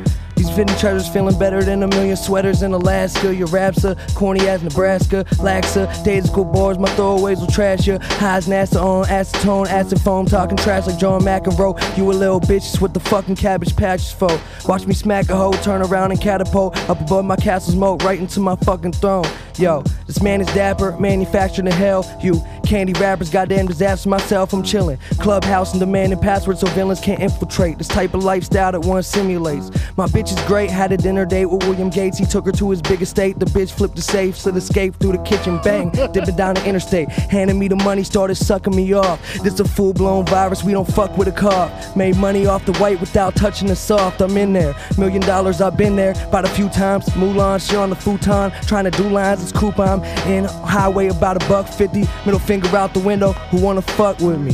I told Doms and how'd you stop popping Molly? trying to blow up and die, some real kamikazes. Young fishermen sinking in Lake Michigan. Innocence, voice of an angel, some mini Ripperton. Exquisite bitch, getting lit, live from the Wimbledon. Still sending this ill pimpin', this Bill Clinton. She butt naked swimming, I'm paying her no attention. Workaholic, got a TV show. I know you seen the crib, nasty since a young and mine. Sanitary birth, watch a beat get buried in a hearse. Yeah, I kill myself. Mac hippie analog, you rap MIDI, turn the cameras off and made you snap and slap your bandana off. Your bitch greet me like I'm Santa Claus, mouth wide, I'm high as a satellite, see. I'm in ancient Greece, getting head from Aphrodite. Mac is mighty, got a bunch of whiteys acting like me. I set the bar high. This a bizarre ride, where the far side in plaid pants to the hole in one on the par 5. Eyes closed, drinking whiskey, let the car drive. These hoes thirsty, see the dick and they large eyed. The Ross rapper, baby forehead autographer. On top of Saturn, I'm sending shots from a rocket blaster. Believe me, this is where geniuses live. It's most dope, we holier than all of Jesus' kids. But we speaking to heathens and all of these even Stevens who don't need a reason, just want a bitch they can feed with semen. Don't need for slick from Sheba, gon' keep me dreaming, I'm faded. Been in Cali a little too long, it got me jaded. Hit Japan and I'm Instagram and camera shy. Samurais fucking up a germ beat, teach you how to vandalize. The bandana Santana tied, my sound amplified. Screams on Kennywood, steel phantom rides. My pockets fat, still looking for some pants my size. They overanalyze everything I fantasize. We could have a conversation, we could pantomime, or you could come a little closer, put your hand in mine. Just life in prison, time to set you free. Watching movies in silence, describing what I see. Word. A lot of you rappers ain't fucking with Mac Miller. Flex. You rappers ain't fucking with Mac Miller. True. Okay, so getting back to Mac Miller's story, and promethazine is the key ingredient to Purple Drink, Double Cup Action, and Young Thug Slime Drink. And that was your hood logic for today. Thank you, Samo. Thank you for those claps, Mighty Money. In the words of Eminem, I'm circling the block from the head, all the fire hydrants, so you can't put your burning house out. Mac Miller showing up to the battle with the water hose, the care to whack rapper plague of 2012. There it is. Samo. Going deep with it. All right, let's get back to the story of Mac. In the Most Dope family, this was Spring an on and off relationship with various drugs throughout the years. For many fans, this didn't come as a secret, as he was pretty open with his drug use and depression in his music. In 2014, his last and final mixtape, Faces, displayed many examples of this. Mac went public stating he was taking drugs daily, and he even felt like the final track on the tape, titled Grand Finale, was intended to be his last song made on Earth. Just a year later, he was seemingly healthier after releasing the Good AM album, this time receiving overwhelming positive reviews from critics, stating his art had grown immensely over the years. Mac reflected back, saying he was in a better headspace for this project. He was learning to live a little, whereas a year before he was super depressed and was isolating himself. This back and forth battle of emotion would continue to haunt him over the years, living in a loop of sobriety and dependence. In 2016, he released his fourth album, The Divine Feminine. It debuted at number 2 on Billboard 100 and number 1 on the R&B charts. The tape demonstrated Mac singing alongside rap and incorporated genres like jazz and funk, proving he was capable of mastering multiple genres. Unfortunately, he was still suffering from depression and drug use though. In 2016, he told The Fader he'd rather be a corny white rapper than a drugged out mess who can't get out of the house, but he hates being sober also. In 2017, things were pretty quiet for Mac on the music side, and there was no new releases. But this was okay because he seemed to be in good spirits again, and spent the year with his girlfriend of the time, Ariana Grande. He was taking a break from social media. This would continue into 2018 until the two decided to go separate ways. Just weeks later, he crashed his car in the San Fernando Valley and was arrested for a DUI, sparking concern from his fans that he may not have been doing okay. He went public in multiple interviews stating he had made a mistake and that he was fine. On August 3rd, 2018, he released his Swimmings album, and it gave Mac Miller his 5th consecutive top 5 album. For me, it's being able to touch and affect people in a positive way and have music that lasts for a long time, have a long career, and being able to be influential in a positive way. Pittsburgh rapper Mac Miller is dead at age 26. Mac Miller has died of an apparent drug overdose. Ms. Malcolm James McCormick. Okay, so yeah, that's a brief overview, and then so here is sort of leading up to where we left off. I know we ADHD'd our way around, but when we last left off, he was in communications with his drug dealer. Mac Miller. Cam is supposed to be pulling up, but he's not answering. Mia Johansson. I don't know, hun. Is there anybody else with the stuff? I can send some with a girl, LOL. I need a few things. I have everything, LOL. Snow bars and blue perks? I have it all. Do you have lean, too? No lean, LOL, but I have Adderall and Oxy. Perks? I have Norco. What milligram are the Oxy and Norco? The Oxys are 30 milligrams and the Norco is 10 milligrams. So the Oxys are little? Yes, it's a little blue pill. Can I get 5 of those, 5 bars and a gram of snow? Yes, the 30 milligram Oxy is $30 each. The bars are $5 each. The 10 milligram Norco is $10 each. And I'll give you the gram for free if you book a girl. What about 2 grams? Deal, LOL. What girls are available? Carla's ready. So what will my total be? Send me a picture of the Oxy too. How long would all this take to arrive? 30 minutes. Damn. I'm at 655 St. Andrews. With the girl, LOL? What's the total of everything else? $1,025. Send through. South or North St. Andrews? North. Carla is 31 minutes away. These text messages between the two show Mia Johansson agreeing to provide Mac Miller with 5 oxycodone pills, 5 Xanax bars. I want Carla too. Hey, yo, send Carla over here. Send that girl over here. 10 Adderall pills, 5 hydro. Yo, this is enough to kill anyone. 5 oxycodone pills, 5 Xanax bars, 10 Adderall, 5 hydrocodone. Jesus. And the Oxycontin? Codone pills, and 2 grams of cocaine. And cocaine? The total of all this would come out to $1,025 and was going to be delivered to Mac Miller by a woman named Carla Amador, a prostitute who also goes under the name Carolina Cortez in the adult entertainment industry. Hey! 15 minutes after Mac Miller finished talking to Mia Johansson, Camera Pettit would proceed to text Mac Miller saying, "Sorry, I got sidetracked. Coming now." Typical drug dealer shit. Oh, sorry, I got sidetracked, man.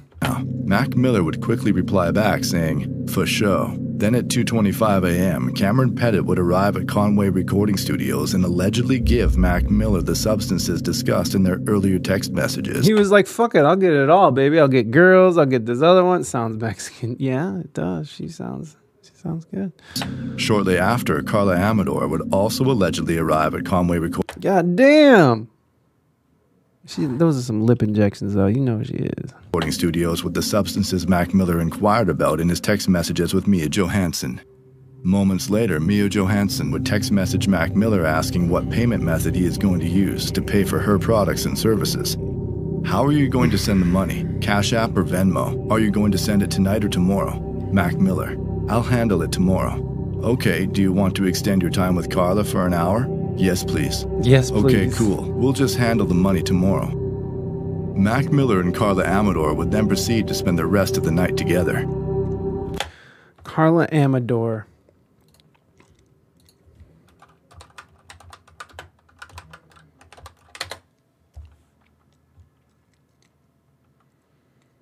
Is that her? Is that how you spell it?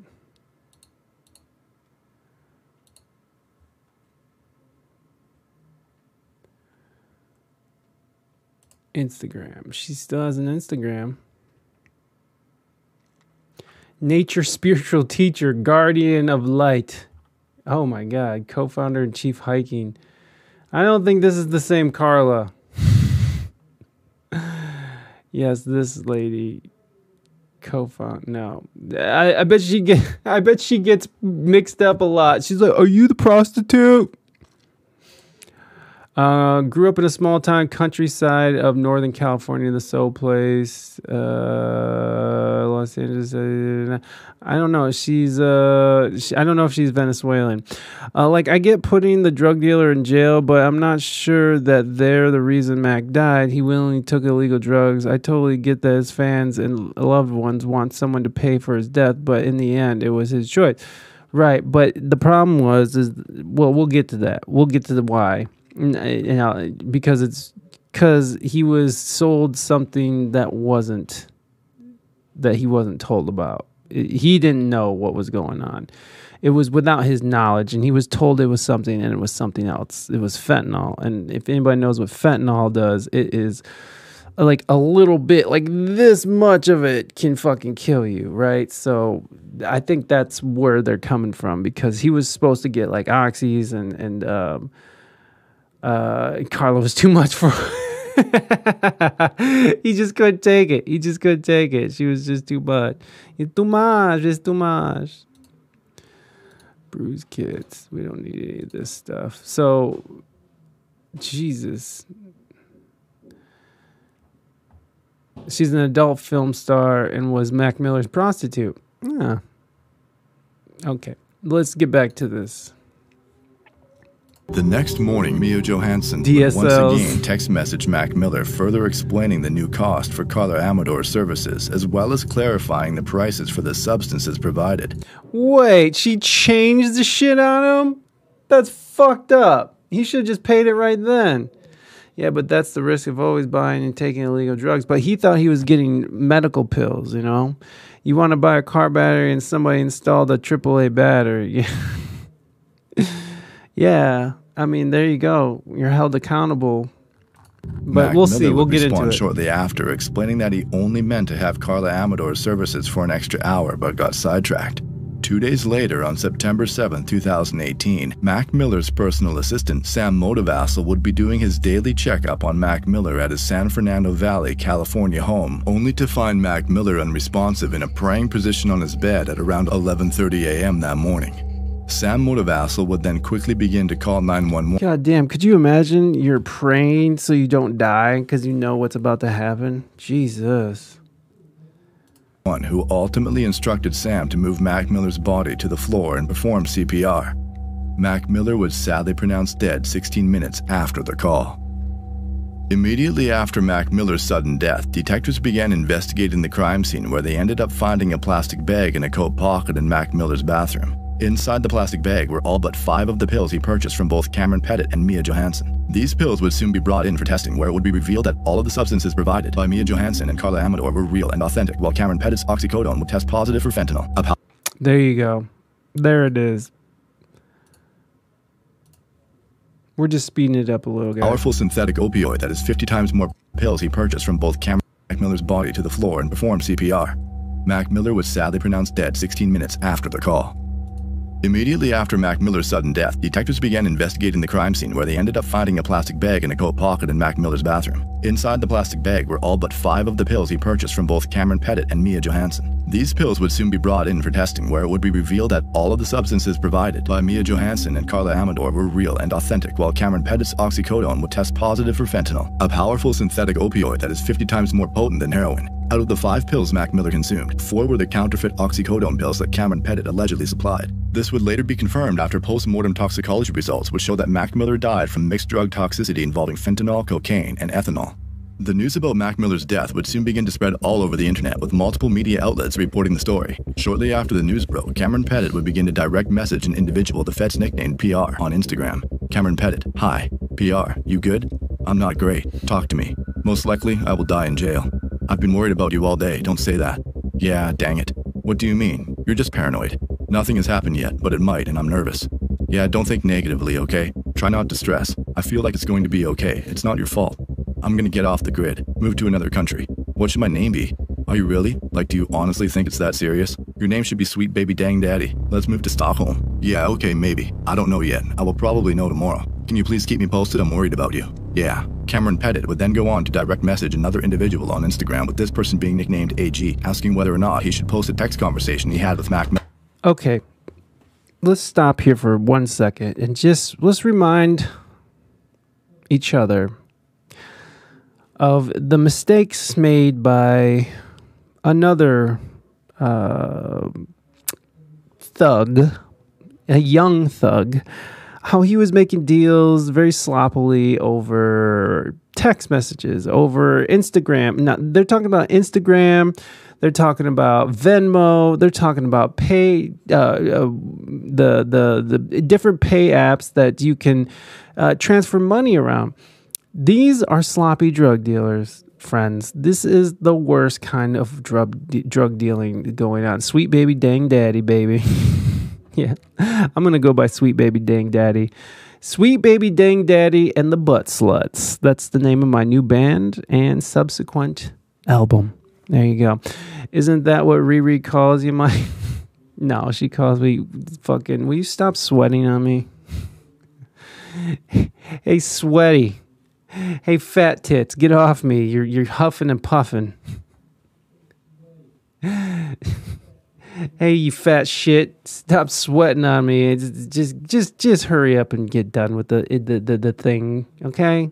Miller on his Instagram account. Cameron Pettit would end up answering that question himself by stating, "I think I should probably not post anything, just to be smart." Over the next year, detectives would continue to investigate the death of Mac Miller and would begin to assume that Cameron Pettit purchased the counterfeit oxycodone pills that Mac Miller consumed from Stephen Walter, a 46-year-old man from Westwood who has had previous run-ins with the law that resulted in convictions for charges such as possession with intent to distribute methamphetamine, possession of cocaine base for sale, and unlawful possession of a firearm by a felon. These pills would then allegedly be delivered to Cameron Pettit by a 36-year-old man named Ryan Rivas, a man who authorities claim was a resident of West Los Angeles, California. Let's just get a good look at this winner here. This big fucking winner. Look at this guy.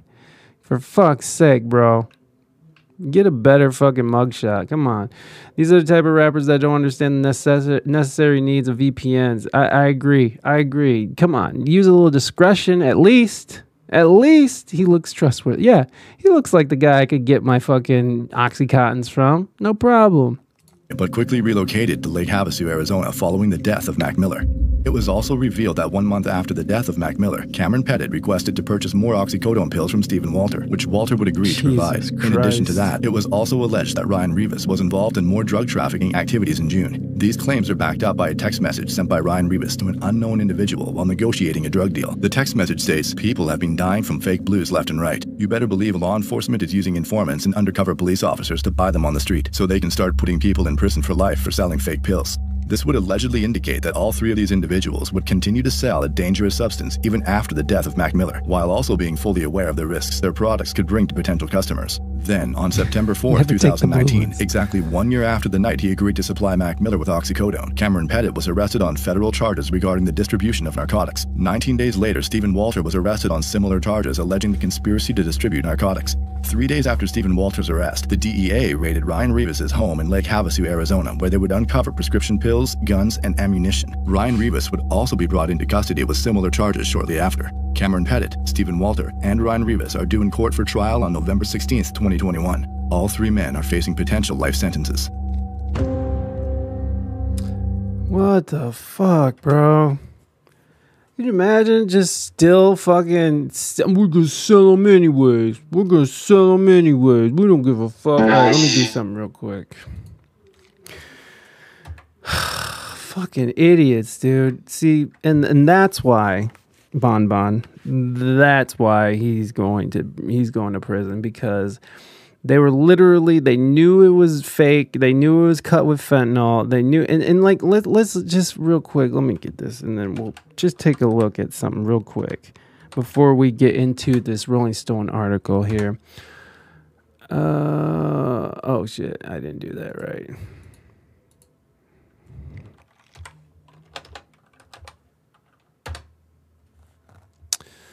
Yep.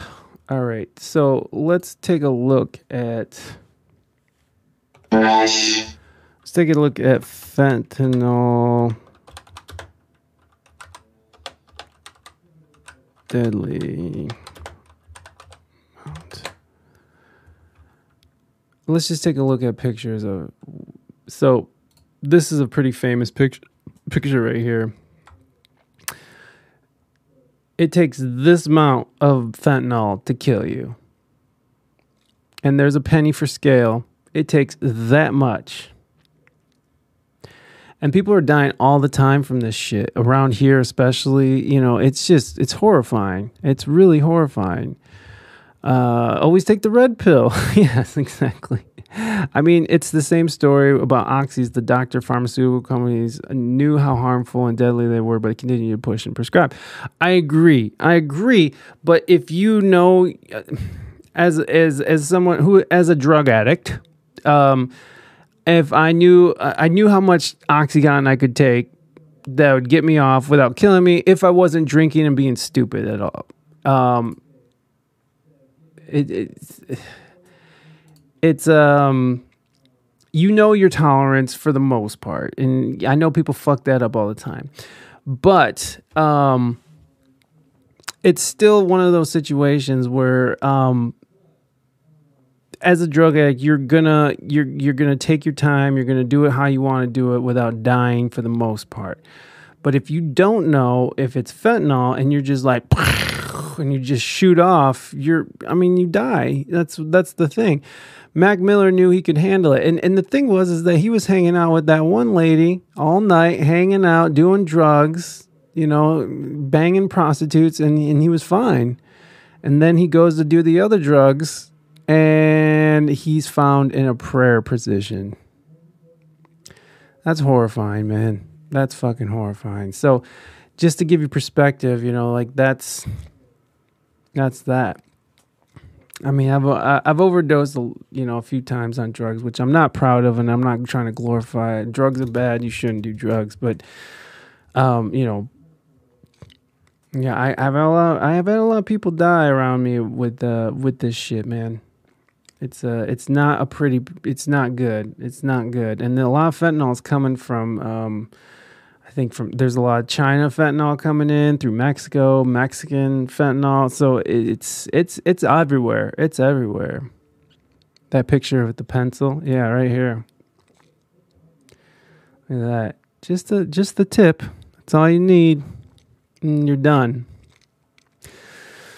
And the thing is that people don't know how to mix this shit right. People don't know how to do this shit right. They're not chemists. These are fucking idiots who are just like, I'm going to sell me some drugs and cut this so I can charge more. So it's very disconcerting that these assholes are out there with, doing this shit. So let's get to the article here that this is all leading up to. Mac Miller's drug dealer sentenced to 17.5 years for lethal fentanyl sale.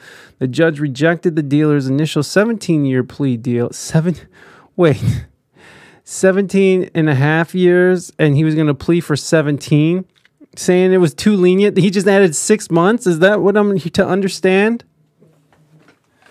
He was just like, 17's not good enough. But 17 in 6 months, that's okay. You should know that should be okay. I just don't get why it's mixed into anything. Don't drug dealers want to keep making money instead of killing off their clients? Well, that's the whole thing, is that they're not smart and they're dipshits and they just mix, they don't get it down right. They don't get the measurements right. So it's like, they're just pressing these pills and they're just like hoping they put the right amount in there. 6 months is 6 months. I will agree with that. But still, it's like, come on. 17 is too lenient, but 6 more months is good enough. So let's get into this article and then we will call it a night. And I will finally pee my final pee of the night, which, I'm going to pee like 20 more times. Mac Miller. Okay, we read that shit. The top drug dealer convicted in the fatal fentanyl overdose of rapper Mac Miller was sentenced to 17 and a half years in federal prison Monday.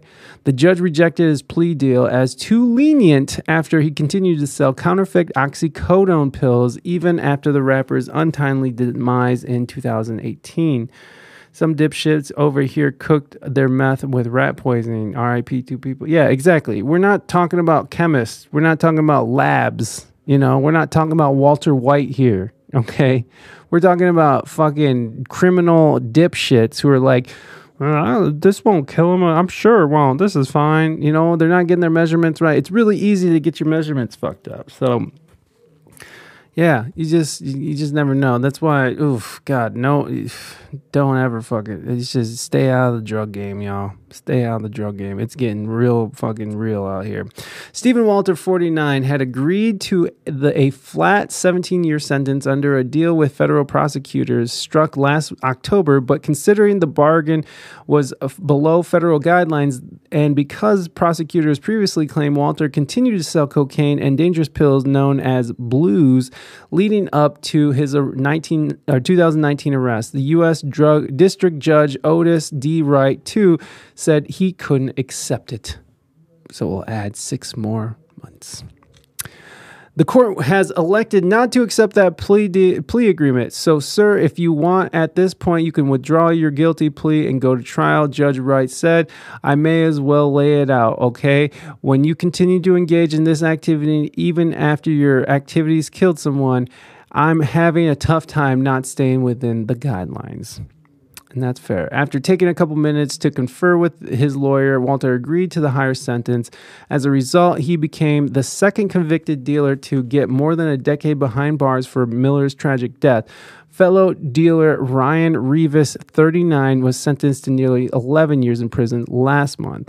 After prosecutors read a statement from Miller's mom, the same heartbreaking statement she submitted to the court for Rivas' sentences in April, Judge Wright gave Walter a choice to address the court. The former dog groomer, who pleaded guilty to a single charge of fentanyl distribution under the deal that dropped a more serious charge of fentanyl distribution, resulting in death, apologized to Miller's family, but claimed that he didn't know until he was arrested that the musician-born Malcolm McCormick died from something he supplied. Which was a lie, because we saw those Instagram messages. The problem is that we need Frank Lucas back when Blue Magic was being tainted from another name and cut with another product. Frank Lucas ironed that stuff out. If you don't know what I'm talking about, American Gangster movie, yeah, he fucking murdered the person who was cutting his shit, because he's like, I got a standard product, you're not fucking with it, and you're not going to sell it under fucking my name. And so he dealt with it. You can't be doing that. You can't be cutting the shit up. If you got a good product, you can't cut that shit up. Trailer parks and dumb shits. Yeah, there you go. My action caused a lot of pain, and for that, I'm truly remorseful. I'm not that type of person who wants to hurt anybody. That's not me. But on the paperwork where it says that I continue to conduct in the kind of behavior after I knew that there was death, that's not truth, Your Honor, Walter said Monday while appearing in custody in the courtroom in Los Angeles. That's all bullshit. I don't know whether or not it was after you. I don't know whether or not it was after you knew, because no one can prove what you knew and when you knew it, but it was certainly after the event, Judge Wright interrupted. Walter then claimed he only directed Rivas to deliver pills to a third drug dealer charged in the case, Cameron Pettit, because he believed Pettit wanted the pills for himself. I dealt with Cameron Pettit, and Pettit's the one who was actually the one who interacted with Miller and gave him the fatal drugs. Okay, I had that wrong. I dealt with Cameron Pettit, and he led me to believe that he was going to ingest the pills that I sold him. He never told me anything about McCormick. He didn't tell me he was going to deliver those pills to another person, Walter said, which that could be believable, right? Because when I was selling drugs, I don't care what you do with the drugs afterwards. I don't give a fuck. You go shit them down the toilet. I don't care. I'm not asking questions. Are you gonna go resell these drugs? Hey, are you gonna resell these? Is that what you're gonna do? What are you gonna do with these drugs? What are you gonna do with these drugs once you leave my property? What are you gonna do with these drugs, huh? Like, I don't give a fuck. I'm still taking responsibility for everything that happened, but he never told me that it was for another person, Walter continued. He was experienced in using those pills. I thought it was for him, for personal use, and then he delivered them to McCormick with cocaine and Xanax or whatever. I was not willing to do that and had no intent to do anything else other than sell to Cameron Pettit. And then 2 days later, when there was an overdose, Cameron never called me or told me about it, that he had anything to do with him. So I had no idea that someone had passed. If I would have known, I would have not continued that type of behavior. But they did. They did continue that type of behavior. Before issuing his final sentence of 17 and a half years in prison, the 5 years of supervised release, Judge Wright said his decision had nothing to do with McCormick's celebrity. This is a human being who unwittingly took something that will flat out kill you. And I have no idea why we have people out there dealing this stuff, peddling this stuff, peddling this stuff. This is what upsets me. Everybody now knows this stuff will kill you. I need to be quiet because I'm talking myself into something stratospheric judgment. Jesus.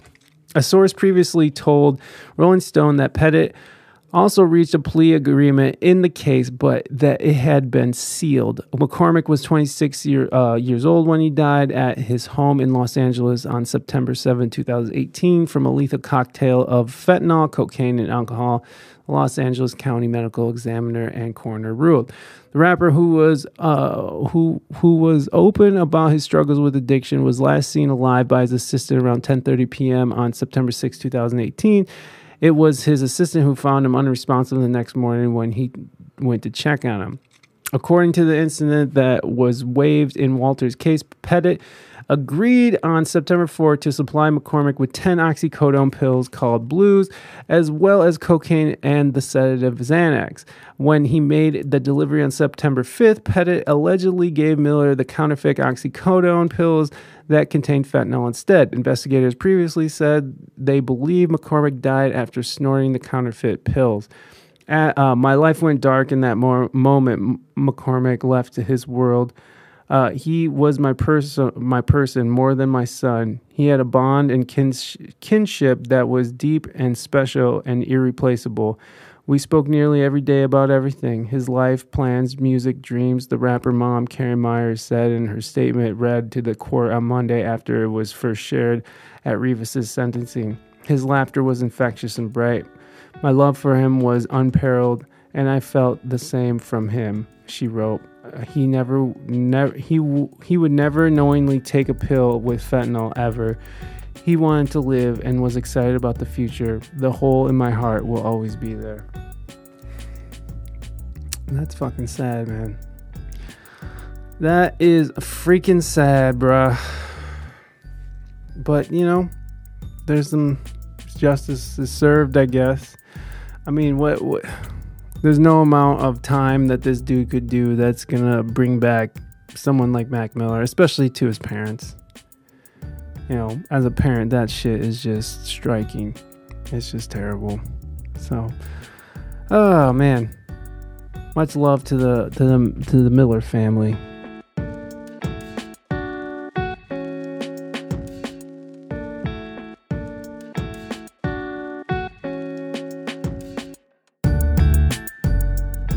Thank y'all so much for tuning in. I really appreciate it. I hope you guys are liking the music news. Again, the music news is going to be a bigger part of the show. So we'll also have our interviews, but we're going to be doing more of the music news.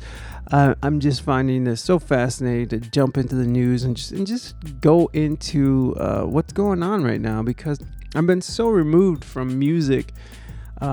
Just working and trying to book people on the show. I'm just having a really good time sort of diving into different articles and reading about different musicians doing stuff out there. So I hope you guys are liking it. Let us know if you like it. WeSpeakEnglishGood@gmail.com. Write the show.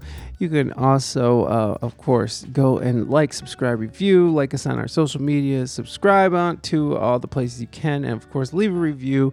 Leave us a 5-star rating on Spotify if you like the show. So that's about it, guys. I'm gonna get the fudge out of here. I got things to do. So I love you guys. Thank you so much for all your love and support. And I'll talk to you guys next week. Bye-bye. Oh, yeah. Be good to your fellow human beings. HJ's for everybody.